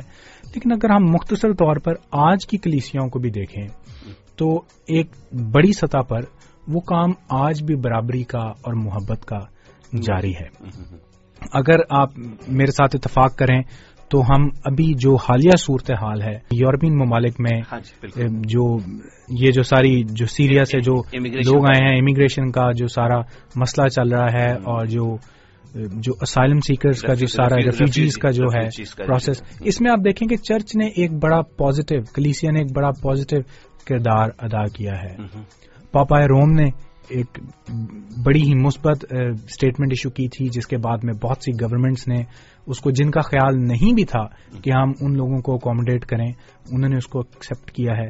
تو چرچ اور کلیسیا نے ایک بڑا پازیٹو رول پلے کیا ہے دنیاوی اعتبار سے بھی، محبت کو فروغ دینے کے لیے، برابری کو فروغ دینے کے لیے، کیونکہ یہی وہ سب تعلیمات ہیں جو کتاب مقدس میں ہمیں ملتی ہیں. اور انہی کا ذکر ہم نے ابتدائی کلیسیا میں بھی دیکھا ہے، اور آج کے بھی اگر آپ کرنٹ افیئرز اور نیوز کو اٹھا کر دیکھیں تو یہ چیزیں آج بھی ہمیں پریکٹس ہوتی نظر آتی ہیں. بالکل ایسا ہی. لیکن جس حد تک خدا کا کام ہوتا ہے، جس حد تک خدا کا کلام ہمارے دلوں میں رہنا چاہیے، اسی حد تک ابلیس بھی اس کو چرانے کی کوشش کرتا ہے. ماضی میں بھی ہم دیکھتے ہیں کہ کلیسیاؤں میں بہت سی پرابلمز رہی ہیں، اور پھر پولس رسول نے ان کلیسیاؤں کو خطوط لکھے ہیں کہ تم ایسے نہیں، ایسے کرو، درستگی کی ضرورت پڑتی ہے. آج بھی معاشرے میں، آج بھی دنیا میں بہت سی چیزوں کی درستگی کی ضرورت ہے، لیکن خداوند کا شکر اس بات کے لیے ہے کہ وہ پاک کلام، وہ چیز میسر ہے جس سے ہم ریفر کر سکتے ہیں، جس کو ہم ریفر کر سکتے ہیں اور بہتری لا سکتے ہیں اگر ہم لانا چاہیں.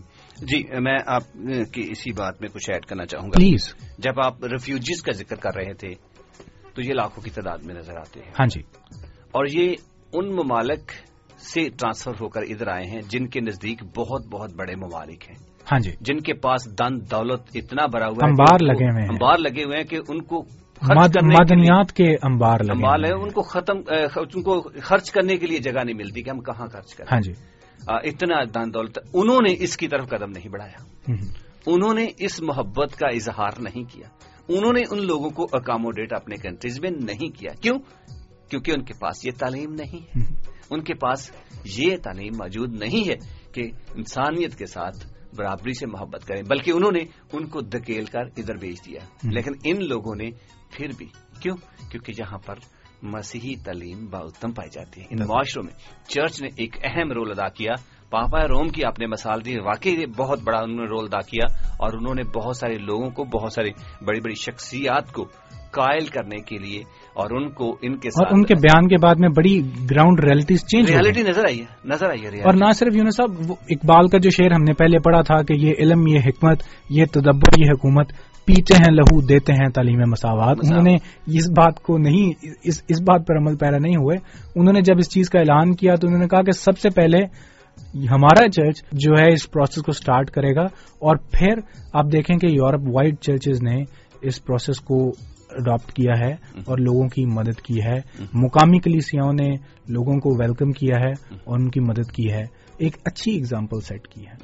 تو یہ اچھی اگزامپل سیٹ کی اور نظر بھی آتی ہے، اور اس کی اچھی مثال ہونے کے ساتھ ساتھ انہوں نے اکاموڈیٹ بھی کیا. اور یہاں پر آپ بہت سارے دیکھتے ہیں، ابھی یو کے نے بھی یہ اعلان کیا، سب نے اعلان کیا. جب میں یقین کرے کہ یو کے کہتے ہیں جی لا ریٹن نہیں ہے، یہ روایات کے اوپر جو ہے یہ سارا کام چلتا ہے. لیکن روایات میں دیکھیں تو بائبل کی روایات وہاں پر کرسچن ویلیوز ہیں، کرسچن ویلیوز ہر جگہ نظر آتی ہیں اور ہر جگہ پر ہیں. وہ یہ ابھی مذہب کی طرف سے ہٹ کے سیکولرزم میں چلا گیا، لیکن وہ اثرات جو یسوع مسیح کے اثرات تھے آج بھی یہاں پر باعتم پائے جاتے ہیں. آپ دیکھیں لوگوں کے مذاہب، لوگوں کے جو بڑے بڑے طبقے ہیں، جو گروپس ہیں، وہ مساوات کی تعلیم دیتے ہوئے تو نظر آتے ہیں، مساوات کو بڑے اہم اور واضح طور پر لکھتے ہیں، لیکن مساوات آپ کو وہاں نظر نہیں آتی. Do you practice what you preach? اس وقت ان کی مساوات کہاں گئی تھی؟ کہاں گئی تھی اس وقت مساوات؟ یہ صرف کہنے کی حد تک تھی، کرنے کی حد تک نہیں. اور مساوات اگر نظر آئی تو ان لوگوں میں نظر آئی جن میں مسیح نظر آتا ہے. ہاں جی، جن میں ہمارا مسیح نظر آتا ہے، اور ان میں مساوات نظر آئی، اور انہوں نے آگے قدم بڑھا کر کے سب کچھ کیا. چاند ایک کام کر کے ہی آپ مکمل طور پر انسانی کی خدمت نہیں کر سکتے، بلکہ انسان کی خدمت کے لیے آپ کو آگے بڑھنے کی ضرورت ہے. بالکل. خداوند نے جس طرح ایکویلٹی کے رولز کو برقرار رکھا، آج وہ کچھ کرنے کی ضرورت ہے. یہ نہیں ہے کہ یہ جی جناب سیریا سے تھا، یہ فلاں جگہ تھا، یہ فلاں جگہ سے تھا تو اس کے ساتھ ایسا نہیں کرنا. نہیں، انہوں نے کسی بھی انسان کو صرف انسان کے نظریے سے دیکھا ہے. یس یہ ہر ایک فرق سے بالاتر ہو کر یہ ہمارے مسیح کی تعلیم ہے، کیونکہ مسیح یسوع نے بھی سبھی کو انسان ہی کی نظر سے دیکھا، اور انسان ہی کی نظر سے دیکھنے کے بعد انہوں نے سب کے ساتھ وہ سلوک کیا جو ابتدا میں خدا نے کیا تھا، اور پھر خدا نے یسوع مسیح کے روپ میں آ کر کے کیا، اور آج مسیحی کلیسیاؤں میں بھی ہمیں نظر آ جاتا ہے۔ اگر ہم پولس رسول کا خط تو نہیں، پولس رسول کی تعلیمات میں بہت سارا، ہم پطرس کا پہلا خط دیکھیں، اچھا اگر ہم پطرس کا پہلا خط دیکھیں اور اس کے اگر ہم 30 باب میں چلے جائیں تو اس کی 8ویں آیت سے اگر ہم پڑھیں تو وہاں پر بڑے اچھے اور واضح طور پر پطرس کی تعلیمات بھی نظر آتی ہے ہمیں، چونکہ پولس رسول کی تعلیمات پر ہم نے بہت سارا غور کیا، اور جب ہم پطرس کی تعلیم کو دیکھتے ہیں، اگر آپ نے نکال لیا تو ضرور پڑھیے گا۔ 8ویں آیت سے 10 آیت تک آپ چاہتے ہیں؟ جی ضرور۔ خدا کے پاک کلام میں یہ لکھا ہے، غرض سب کے سب یکدل اور ہمدرد رہو، برادرانہ محبت رکھو، برادرانہ محبت رکھو، یعنی پطرس، یعنی کہ یہ پطرس چونکہ مسیح میں جب آیا، تو جب مسیح ان کی زندگیوں میں کام کر رہا تھا روح القدس کی صورت میں، تو پھر یہ تعلیمات ان کی، تو پھر یہ تعلیمات جو کہ بڑی ملتی جلتی ہیں باقی تعلیمات سے بھی جو کلام مقدس میں ملتے ہیں، جس میں ہم نے خدا یسوع مسیح کا ذکر کیا ہے اول، اور ہم نے پولس رسول کی زندگی کو بھی دیکھا ہے، اس کی بات چیت کو بھی دیکھا ہے، اور اب ہم پطرس کی بات چیت کو دیکھ رہے ہیں۔ اور خدا کے کلام میں لکھا ہے، اگر سب کے سب یکدل اور ہمدرد رہو، برادرانہ محبت رکھو، نرم دل اور فروتن بنو، بدی کے عوض بدی نہ کرو اور گالی کے بدلے گالی نہ دو، بلکہ اس کے برعکس برکت چاہو، کیونکہ تم برکت کے وارث ہونے کے لیے بلائے گئے ہو۔ چنانچہ جو کوئی زندگی سے خوش ہونا اور اچھے دن دیکھنا چاہے، وہ زبان کو بدی سے اور ہونٹوں کو مکر کی بات سے باز رکھے۔ جی ہاں، اگر آپ 11ویں آیت پڑھیں تو اس میں آپ 11ویں آیت پڑھیے گا ذرا۔ بدی سے کنارہ کرے اور نیکی کو عمل میں لائے، صلح کا طالب ہو اور اس کی کوشش میں رہے، اور اس کی کوشش میں رہے، صلح کا طالب ہو۔ صلح کہاں ہوتی ہے؟ صلح وہاں ہوتی ہے جہاں پر ہم ایک دوسرے کو برابری کی نظر سے دیکھتے ہیں۔ جب ہم وہاں پر برابری کی نظر سے نہیں دیکھیں گے تو وہاں پر صلح سلامتی نہیں ہو سکتی۔ خداوند کے پاک کلام میں یہ دیکھیں، خداوند کی ہی تعلیمات ہیں کہ کسی کو ہم بدی کے عوض اس کے ساتھ بدی نہیں کر سکتے۔ خدا چونکہ محبت کرتا ہے، خدا بدی کے عوض بدی، اگر ہم خدا کی باتوں پر عمل نہیں کرتے تو خدا ہمارے ساتھ بدی نہیں کرتا، بے شک۔ اور یہی تعلیم اس کی ان باتوں میں نظر آ رہی ہے، بلکہ اس کے عوض کیا چاہیں؟ برکت چاہیں۔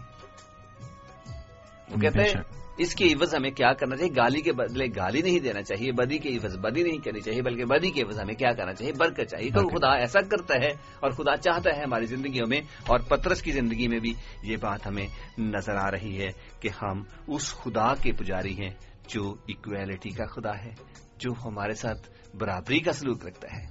جی رمیل جی کچھ کہنا چاہیں؟ یونس صاحب، آپ اس میں آیت کے 11ویں آیت میں ہم نے صلح کا ذکر کیا ہے، بالکل جی، کہ صلح یعنی کہ صلح کا مطلب ہے پیس، اور پرنس آف پیس خداوند یسوع المسیح ہے۔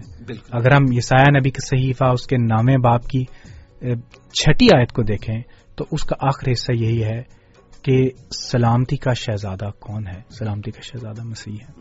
بالکل۔ تو جب صلح کی ہم بات کرتے ہیں، سلامتی کی بات اگر آپ کرتے ہیں، کریں بات تو وہاں پر اگر آپ یسایہ نبی کی بات کریں تو پیشن گوئیاں ہزاروں سال پہلے، اور یسوع مسیح کو انہوں نے سلامتی کا شہزادہ، جی ہاں، صلح کا شہزادہ۔ اگر آپ چاہیں تو میں 6 آیت آپ کے لیے پڑھے دیتا ہوں۔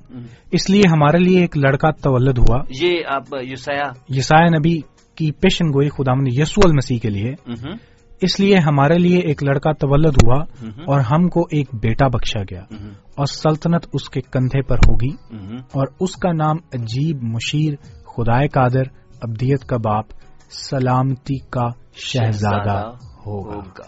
یہ پرنس آف پیس، یہ 100 ایئر بیفور یسایہ نے یہ پیشن گوئی کی تھی خداوند یسوع المسیح کے لیے صلح کا شہزادہ۔ تو جب صلح کے شہزادے کی بات کرتے ہیں تو پھر نفرت کہاں؟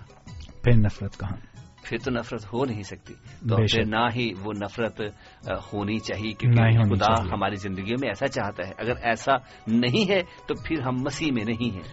اور یونس صاحب، ابھی ہم نے یسایہ نبی کا صحیفہ پڑھا جو کہ مسیح یسوع کی پیدائش سے پہلے کا ہے، سینکڑوں سال پہلے کا ہے، اور اس میں یہ ذکر ہے کہ مسیح کے آنے کا ذکر ہے کہ وہ سلامتی کا شہزادہ ہوگا۔ اب ہم اس چیز کو دیکھیں اگر ایک منٹ کے لیے کہ جب خداوند یسوع المسیح آئے تو انہوں نے کیا کہا۔ اگر ہم یوحنا 10 باب اس کی 10ویں آیت کو دیکھیں تو خداوند یسوع المسیح نے اپنے منہ سے فرمایا ہے، چور نہیں آتا مگر چرانے اور مار ڈالنے اور ہلاک کرنے کو، میں اس لیے آیا کہ وہ زندگی پائیں اور کثرت سے پائیں۔ اب یہ بات کس کے لیے کہی گئی ہے؟ یہ کسی خاص رنگ، مذہب یا فرقے کے لیے نہیں کہی گئی۔ یوحنا 3 باب کی 16ویں آیت ہم نے دو دفعہ غالباً ابھی کوٹ کی ہے اسی پروگرام میں کہ خدا نے دنیا سے ایسی محبت رکھی کہ اس نے اپنا اکلوتا بیٹا بخش دیا تاکہ جو کوئی اس پر ایمان لائے۔ اس میں کسی خاص رنگ، مذہب، فرقے کا ذکر نہیں، سب کے لیے برابری کی سطح پر سب کے لیے محبت ہے خدا کی، اور سب کے لیے وہ اثار جو خدا یسوع المسیح نے دیا ہے کافی ہے۔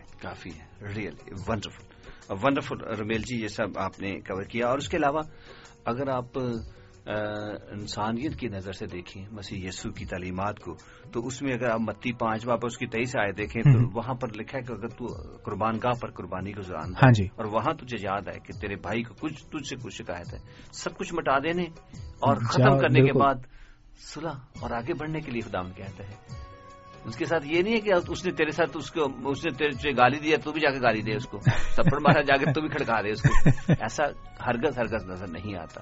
اور نہ ہی خدا نے یہ کہا ہے کہ اگر کوئی ایسا کرے تو جا کر کے اس کے ساتھ ویسا کرو، بلکہ کیا کہا اس کے عوض انہوں نے کیا کہا؟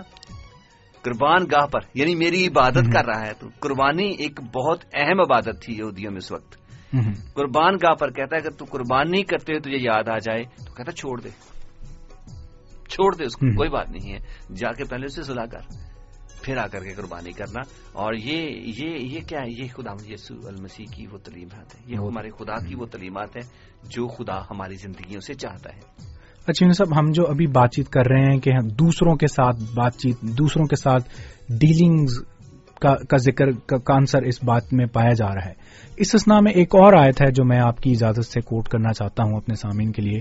خداوند یسوع المسیح کی زبان مبارک کے الفاظ ہیں، متی 7 باب اس کی 12ویں آیت، بس جو کچھ تم چاہتے ہو کہ لوگ تمہارے ساتھ کریں وہی تم بھی ان کے ساتھ کرو، کیونکہ توریت اور نبیوں کی تعلیم یہی ہے۔ اگر ہم چاہتے ہیں کہ دوسرے ہمارے ساتھ اچھائی کریں تو ہم کیا کر رہے ہیں؟ مسیح یسوع کی تعلیم ضرور ہے کہ اگر کوئی برائی بھی کرتا ہے تو ہم اچھائی کریں، لیکن ہمیں سیلف انالیسس کی بھی ضرورت ہے۔ جی ہاں، بالکل، ہمیں خود بھی دیکھنے کی ضرورت ہے کہ ہم کیا کر رہے ہیں۔ ہم جس سڑک پر جا رہے ہیں، ہم آنکھیں بند کر کر بغیر نیویگیشن کے، بغیر سائن پوسٹ پڑھے ہم چلتے جائیں گے تو کدھر جا رہے ہیں؟ جس منزل کو ہم نے اپنے خیال میں رکھا ہوا ہے، ہم ایسا عین ممکن ہے کہ اس تک نہ پہنچ پائیں کیونکہ ہم راستے میں سائن پوسٹ پر، راستے میں میل کے پتھروں کو ہی نہیں دیکھ رہے۔ تو کیا ہوگا؟ ہمیں اپنا سیلف انالیسس کرنے کی ضرورت ہے اور دیکھنے کی ضرورت ہے کہ کیا جو ہم ایکسپیکٹ کرتے ہیں کہ دوسرے ہم سے کریں، ہم بھی ویسا کر رہے ہیں یا نہیں۔ اگر نہیں کر رہے تو اس کو زندگی میں اپنانے کی ضرورت ہے۔ بالکل صحیح کہا۔ اور نہیں کر رہے تو غور کرنے کی ضرورت ہے۔ جب آپ غور کریں گے تو پھر آپ کو راستہ بھی ضرور ملے گا۔ بالکل۔ اب میں یوں صاحب چاہوں کہ آپ میری بڑی عزت کریں، مجھ سے بڑی محبت رکھیں، میرے ساتھ برابری کی سطح پر پیش آئیں، اور میں آپ کے ساتھ انتہائی بدتمیزی سے پیش آؤں، تو یہ کتنی حد تک مطلب یہ اچھی ایکسپیکٹیشن ہے۔ صحیح۔ اور اس اسنا میں ہمیں بھی خود پر سیلف انالیسس کرنے کی ضرورت انتہائی ضروری ہے، تاکہ ہم اس تعلیم کو جو ایکویلٹی کی ایجوکیشن ہے، جو خداوند ہم سے چاہتا ہے، وہ اس کو ہم اپنی زندگیوں میں لے کر آ سکے۔ کیوں نہ ہم ایک چھوٹی سی کمرشل بریک لیں؟ ضرور، یہ سب چلتے ہیں۔ کمرشل بریک کے بعد پھر حاضر ہوتے ہیں سامعین آپ کی خدمت میں۔ آپ بھی ہمارے ساتھ ہیں، پروگرام کو سنتے رہیے گا۔ خداوند آپ کے ساتھ ہے، ڈھیروں برکتوں سے نوازے۔ Information, education and entertainment. 103.6 FM, Amber Radio. 24 hours a day. 103.6 FM, Amber Radio. سامعین سن رہے ہیں آپ امبر ریڈیو، اور امبر ریڈیو پر میں آپ کا میزبان یونس گل، ساتھ دے رہے ہیں ہمارے رمیل نور جی۔ سامعین، پروگرام آپ سن رہے ہیں خدا کی آواز، اور یہ پروگرام सिर्फ 10 बजे तक होता है और 10 बजने में चंद ही मिनट बाकी रह गए हैं। प्रोग्राम के बिल्कुल इख्तितामी हिस्से पर हैं और इस इख्तितामी हिस्से पर हम प्रोग्राम को कवर अप करने की कोशिश करेंगे ताकि जिस टॉपिक को हम लेकर चले हैं उसके बारे में हम ज्यादा से ज्यादा सीख सकें। बात हो रही है इक्वालिटी के। खुदा इक्वालिटी का खुदा है, वो हमारे साथ बराबरी का सलूक रखता है। और आज अगर हम देखें जो सच्चे दिल के साथ खुदावंद के साथ चलते हैं, जो सच्चे दिल के साथ खुदावंद की इबादत करते हैं, जो खुदावंद को अपने दिलों में जिंदा रखते हैं, उनकी जिंदगियों में भी ये बात बाउत्तम पाई जाती है और उनकी जिंदगियों में भी हमें नफरत नहीं बल्कि मोहब्बत नजर आती है। उनकी जिंदगियों में भी हमें तफरकेबाजियां नहीं बल्कि प्यार और मोहब्बत नजर आती है। जी रुमेल जी, इसके बारे में अगर इसको कवर अप करते हुए कुछ कहना चाहें तो। यूनुस साहब, हमने अभी किताब मुकद्दस को अपनी रहनुमाई के लिए खोला है मुतअद्दिद बार और बहुत से हवाले अपने सामीन कराम के सामने रखे हैं, जिनमें पैदाइश से लेकर अहदे जदीद तक पौलुस रसूल की और पतरस की बातचीत को सामने रखा है। और हर एक चीज से हमने न सिर्फ एक बल्कि मुतअद्दिद बातें सीखी हैं कि खुदावंद हमसे मोहब्बत करता है।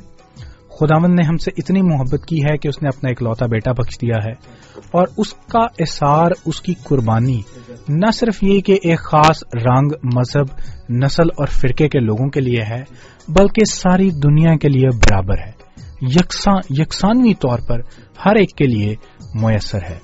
उसकी मोहब्बत, खुदावंद यीशु मसीह की मोहब्बत न सिर्फ ये कि उन लोगों तक महदूद है जो उसको कबूल करते हैं, अपनी जिंदगी में उसको जगह देते हैं, उसके अहकामात पर उसकी पैरवी करते हैं और अपनी जिंदगी को बेहतर बनाते हैं, बल्कि वो लोग जो उससे दूर हैं वो उनसे भी मोहब्बत करता है। और इस हद तक मोहब्बत करता है कि वो चाहता है कि वो अपनी जिंदगी की रविशों को तब्दील करें और उसकी तरफ रागब हों, ताकि जो कफारा उसने दिया है उससे वो भी इस्तेफादा करें और वो लोग जो ईमानदार हैं, जो गुनाह से निजात हासिल कर चुके हैं, वो लोग भी उस सफ में शामिल हो सके। जी, मैं अपने बड़े अच्छे तौर पर कवर कर रहे हैं और हमारे साथ भुट्टा जी इस वक्त लाइन पर मौजूद हैं। भुट्टा जी, आपका स्वागत करते हैं, खुश आमदीद कहते हैं हम उन्हें। थैंक यू सर जी, मैं भी वेलकम दिल से, प्यार से और वाघा बॉर्डर से आपका वेलकम करता हूँ, रुमेल भाई का और यूनुस गिल। बहुत शुक्रिया भुट्टा भाई, खुदा आपको बड़ी बरकत दे। जी, thank you very much Bhutta ji, खुदावंद आपके साथ रहे। जी, क्या कहना चाहेंगे आप? कुछ दवाइयाँ रिक्वेस्ट बता रहे थे हमें, और फिर में अगर कहना चाहें तो। जी, हमारे जो है ना बहन फरत महमूद, हाँ जी, जो अक्सर आपका प्रोग्राम भी हमको सुनवाती हैं। जी हाँ जी हाँ जी जी। तो उनकी जरा सेहत खराब है, उनको बुखार है, उनको दुआ में याद रखना। जरूर जरूर भुट्टा भाई, जरूर श्योरली हम उनको दुआ में याद रखेंगे। और अनवर भट्टी भाई हैं, उनका बच्चे का पिछले दिनों एक्सीडेंट हुआ था, तो उन्होंने घर ना आज कोई प्रे का प्रोग्राम था, यूनुस भाई वो बता रहे थे, उन्होंने कॉल मुझे की थी कि यूनुस भाई को बता देना कि मुझे दुआओं में याद रखेंगे और आज हमारे यहाँ जो प्रोग्राम है। और बच्चा उनका जो है ना एक्सीडेंट से खुदा ने बचा लिया है, वो महफूज है। दोबारा कहते थे कि यूनुस भाई को कहना कि हमें दुआओं में याद रखेंगे और वो बहुत बहुत सलाम कह रहे थे कि यूनुस भाई को, रुमेल भाई को मेरा सलाम दे रहे हैं। जरूर Buta ji, thank you very much इस प्यार के लिए, इस मोहब्बत के लिए। बुटा जी, आपको गुल मसीह साहब आए थे, वो भी आपको सलाम कह रहे थे। जी, वो गोल मसीह भाई भी हमारे ना काफी जानने वाले हैं, दोस्त हैं और बहुत अच्छा प्रोग्राम यूनुस भाई और रुमेल भाई आप करते हैं। और हफ्ता भर जो है ना हम आपको याद रखते हैं कि वेट करते हैं पूरा हफ्ता कि यूनुस भाई का शो होगा। आज भी काफी दोस्तों को हमने आगाह कर दिया था कि वो यूनुस भाई के शो के जो मैसेज तारफी होता है वो सबको हम मोबाइलों पे सेंड कर देते हैं। थैंक यू वेरी मच, लोग शामिल हो सकें। Thank you very much Buta ji, बहुत बहुत शुक्रिया। खुदावंद आपके साथ रहे, ढेरों बरकतों से नवाजे। गॉड ब्लेस यू भैया। Okay, God bless you. Thank you जी जी, थैंक यू वेरी मच। जी रुमेल जी, प्रोग्राम का समय खत्म होने में 40 मिनट बाकी हैं, सिर्फ 15 मिनट रहते हैं और 15 मिनट में इसको हम कोशिश करेंगे ताकि हम इस प्रोग्राम को सम करते हुए दुआ भी करें। हाँ, दुआ इस प्रोग्राम का बहुत अहम हिस्सा है। मैं दुआ के लिए इसके बारे में ये कहता हूं कि दुआ बहुत जरूरी है और दुआ इसलिए जरूरी है कि दुआ में जो कि है खुदावंद से हम बात करते हैं और खुदावंद को अपनी ज़रूरतें बताते हैं। اگر آپ بھی دعا کرانا چاہیں تو ضرور ہمیں بتائیے گا، اپنا نام بتائیے گا تاکہ ہم آپ کے لیے دعا کر سکیں اور خداوند آپ کو شفا دے. تو ہم بات کر رہے تھے آج ایکویلٹی کی. جی ربیل جی، کہاں پر آپ نے بات ختم کی؟ یونس صاحب، ہم یہ بات کر رہے تھے کہ پروگرام میں ہم نے بہت کچھ سیکھا ہے اور اس کا لب لباب یہی ہے کہ خداوند ہم سے محبت کرتا ہے، اور نہ صرف یہ کہ مجھ سے اور آپ سے محبت کرتا ہے کیونکہ ہم اس پروگرام میں بات چیت کرتے ہیں یا صرف مسیحیوں سے کرتا ہے جو اس کے پیروکار ہیں، بلکہ ہر ایک سے کرتا ہے کیونکہ خداوند سب سے برابری کی محبت کرتا ہے. ہم نے خداوند یسوع المسیح کی تعلیمات پر بات چیت کی، پولس رسول کے خیالات کو دیکھا ہے، پطرس کے خیالات کو دیکھا ہے. آئیے آخر میں ایک اور چھوٹا سا اقتباس اپنے سامعین کے سامنے رکھیں جس سے کوشش کریں کہ ہم ایک اور چیز کو پروگرام میں ایڈ کرتے ہوئے سیکھ سکیں اور اختتام کی طرف چلیں.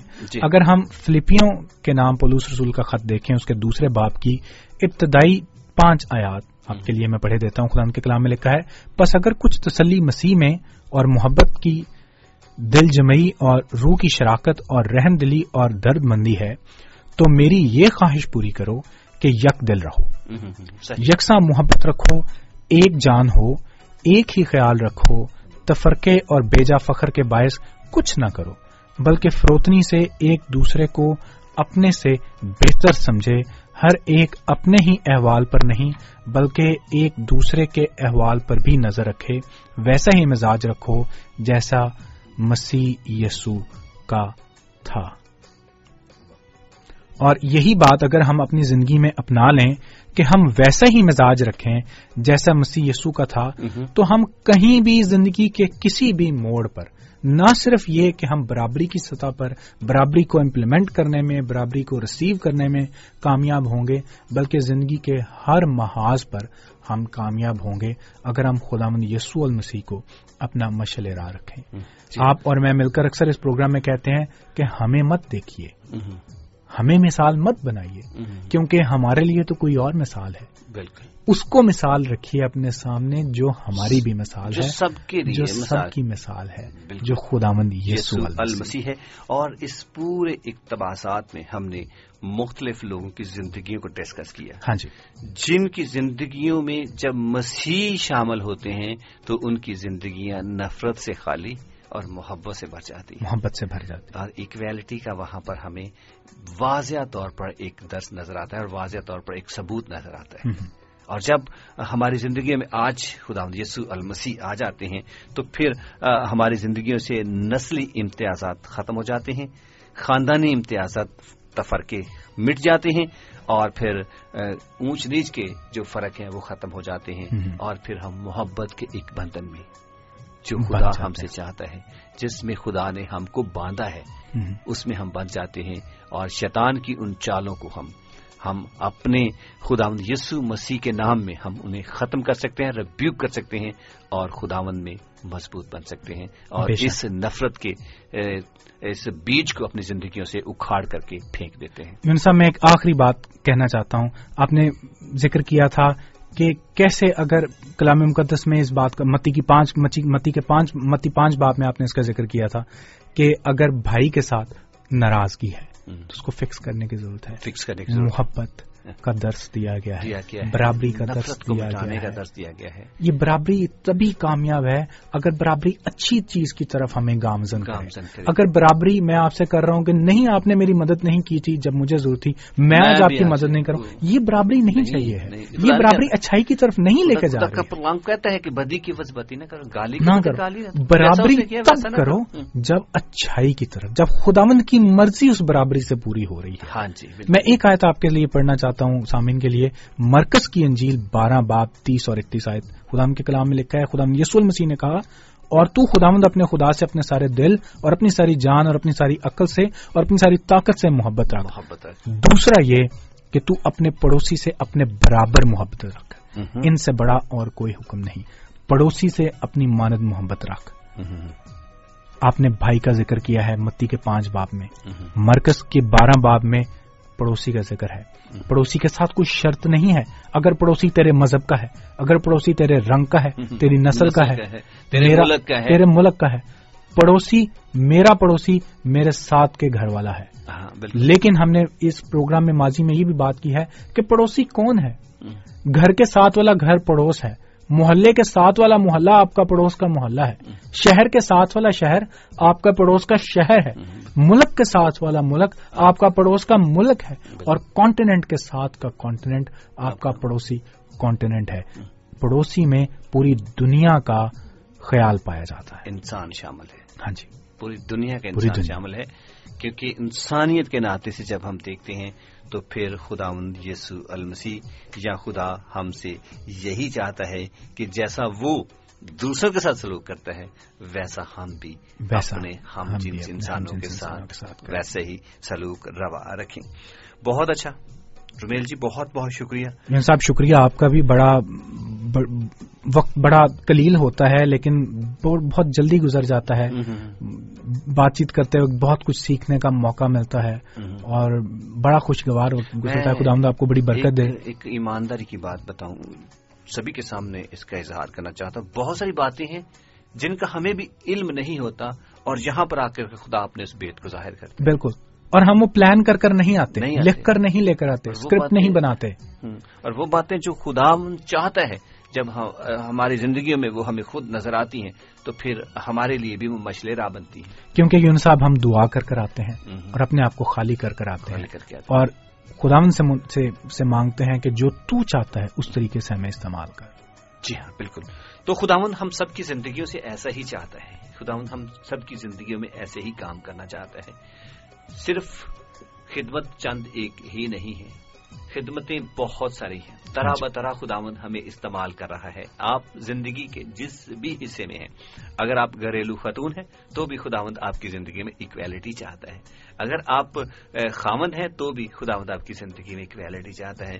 اگر آپ ایک اچھے ورکر ہیں تو بھی خداوند کام پر آپ کی زندگی میں ایکویلٹی چاہتا ہے. اگر آپ ایک ملک کے ایک قوم کے رکن ہیں تو خداوند اس ملک کے اور قوم کے اندر آپ کے لیے ایکویلٹی چاہتا ہے. اگر آپ ایک خاص طبقے کے اندر ہیں تو خداوند وہاں بھی آپ سے یہی چاہتا ہے. اور اگر آپ اس دنیا میں ہیں تو خداوند انسانیت کے لیے آپ سے ایکویلٹی چاہتا ہے, کیونکہ خداوند ایکویلٹی کا خدا ہے, خداوند برابری کا خدا ہے. یہ کہنے کی حد تک نہیں بلکہ ہم نے خداوند کے پاک کلام میں آپ کے ساتھ یہ واضح طور پر آپ کے سامنے ہم نے پیش کیا اور ہم نے اس بات کو کھل کر بیان کیا کہ کس طرح مسیح ہماری زندگی میں جب آتا ہے تو ہم ایکویلٹی کی طرف بڑھتے ہیں. اور آج کے کرنٹ افیئر کو بھی ہم نے نظر میں رکھا اور آج بھی اگر آپ دیکھیں تو آج بھی آپ کو وہی تعلیمات اور وہی چیزیں نظر آتی ہیں. اور جو کہ آپ نے ریفیوجیز کا ذکر کیا, بہت سارے ملک ہیں جو کر سکتے تھے لیکن انہوں نے نہیں کیا. بہت سارے ملک ہیں جن کے پاس بہت ساری زمینیں ہیں, بہت سارا روپیہ دن دولت ہے, لیکن انہوں نے نہیں کیا. کس نے؟ انہوں نے جن کی زندگیوں میں مسیح زندہ ہے, جن کی زندگیوں میں مسیح زندہ ہے. تو بہت بہت شکریہ آپ کا کہ آپ نے پروگرام کو سنا اور امید کرتا ہوں کہ ضرور آج کے بعد آپ خداوند یسوع مسیح کو اپنی زندگی کا محور بناتے ہوئے ان نفرتوں کو مٹائیں گے, دوریوں کو مٹا ڈالیں گے اور محبت میں, پیار میں اور یگانگت میں, مساوات میں, صلح و سلامتی میں آگے بڑھ کر ہم ہر ایک کے ساتھ محبت سے پیش آئیں گے. آپ کے ساتھ رہے رمیل جی. دعا کا سمے رہے گا. دعا کے لیے چاند ایک نام ہے جو کہ میں آپ کو کہنا چاہتا ہوں. نائلہ رفیق ہے اور رفیق بھائی ہیں اور صدیق بھائی ہیں, ان کی پوری فیملی ہے, ان کو یاد رکھیے گا. گل مسیح صاحب ہیں, ان کی ٹانگ کا پرابلم ہوا تھا, گھر کے اندر اور بھی پرابلم ہے, ان کو دعاؤں میں یاد رکھیے. فرد محمود کی طبیعت ٹھیک نہیں ہے اور اس کے لیے خاص دعا کیجیے گا. اور اس انور بٹی صاحب کو بھی اپنی دعاؤں میں یاد رکھیے گا. رضیہ بہن ہیں, ان کو بھی دعاؤں میں یاد رکھیے گا. بلال بٹا صاحب ہیں, ان کو بھی اپنی دعاؤں میں ضرور یاد رکھیے گا. اور اس طرح ہمارے ساتھ ہماری بہت پیاری سی بہن ہے جی, اس کا نام ہے نائلہ, ان کو بھی اپنی دعا میں ضرور یاد رکھیے گا. خداوند ان کو بڑی برکت دے, صحت تندرستی بھی عطا کرے اور ان کے ساتھ بھی رہے.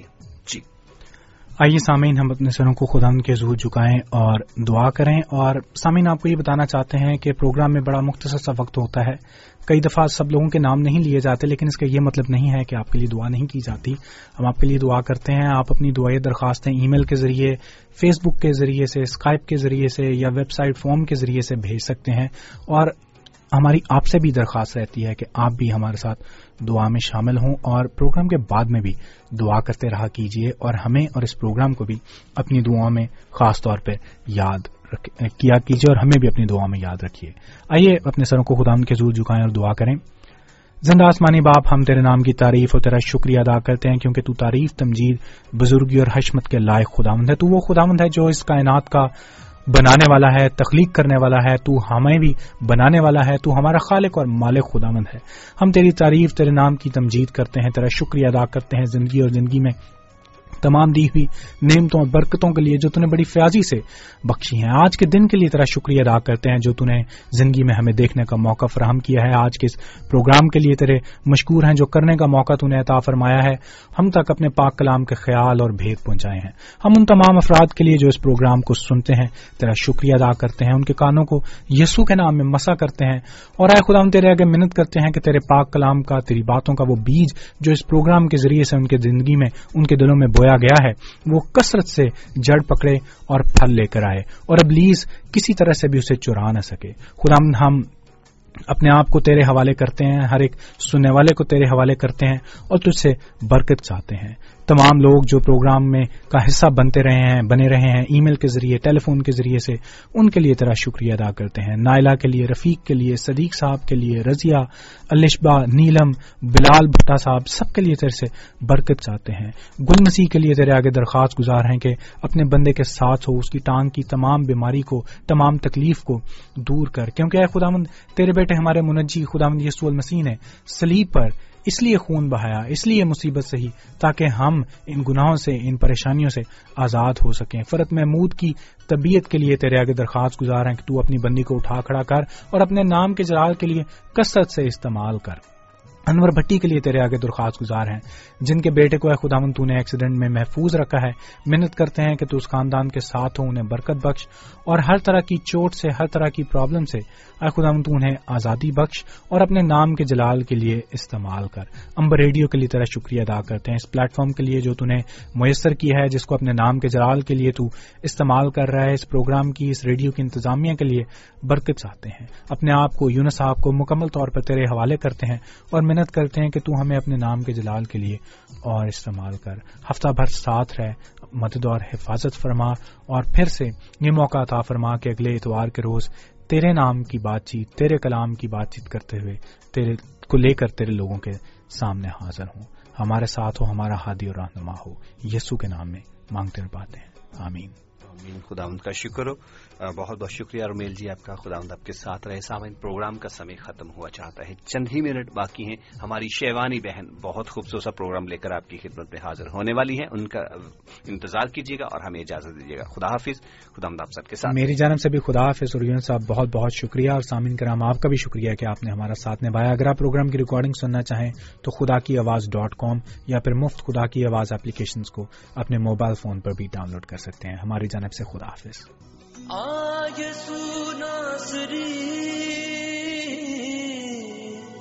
مینو لوڑ تری گر گیا میں طوفان بچ مینو لوڑ تیری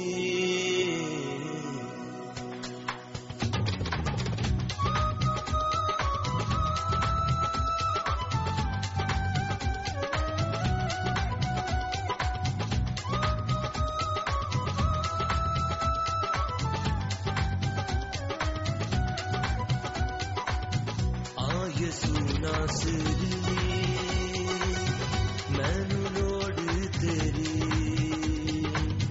آئے سونا سری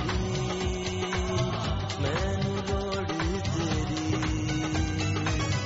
گر گیا میں طوفان بچ گر گیا میں طوفان بچ مینو لوڑ تیری آئے سونا سری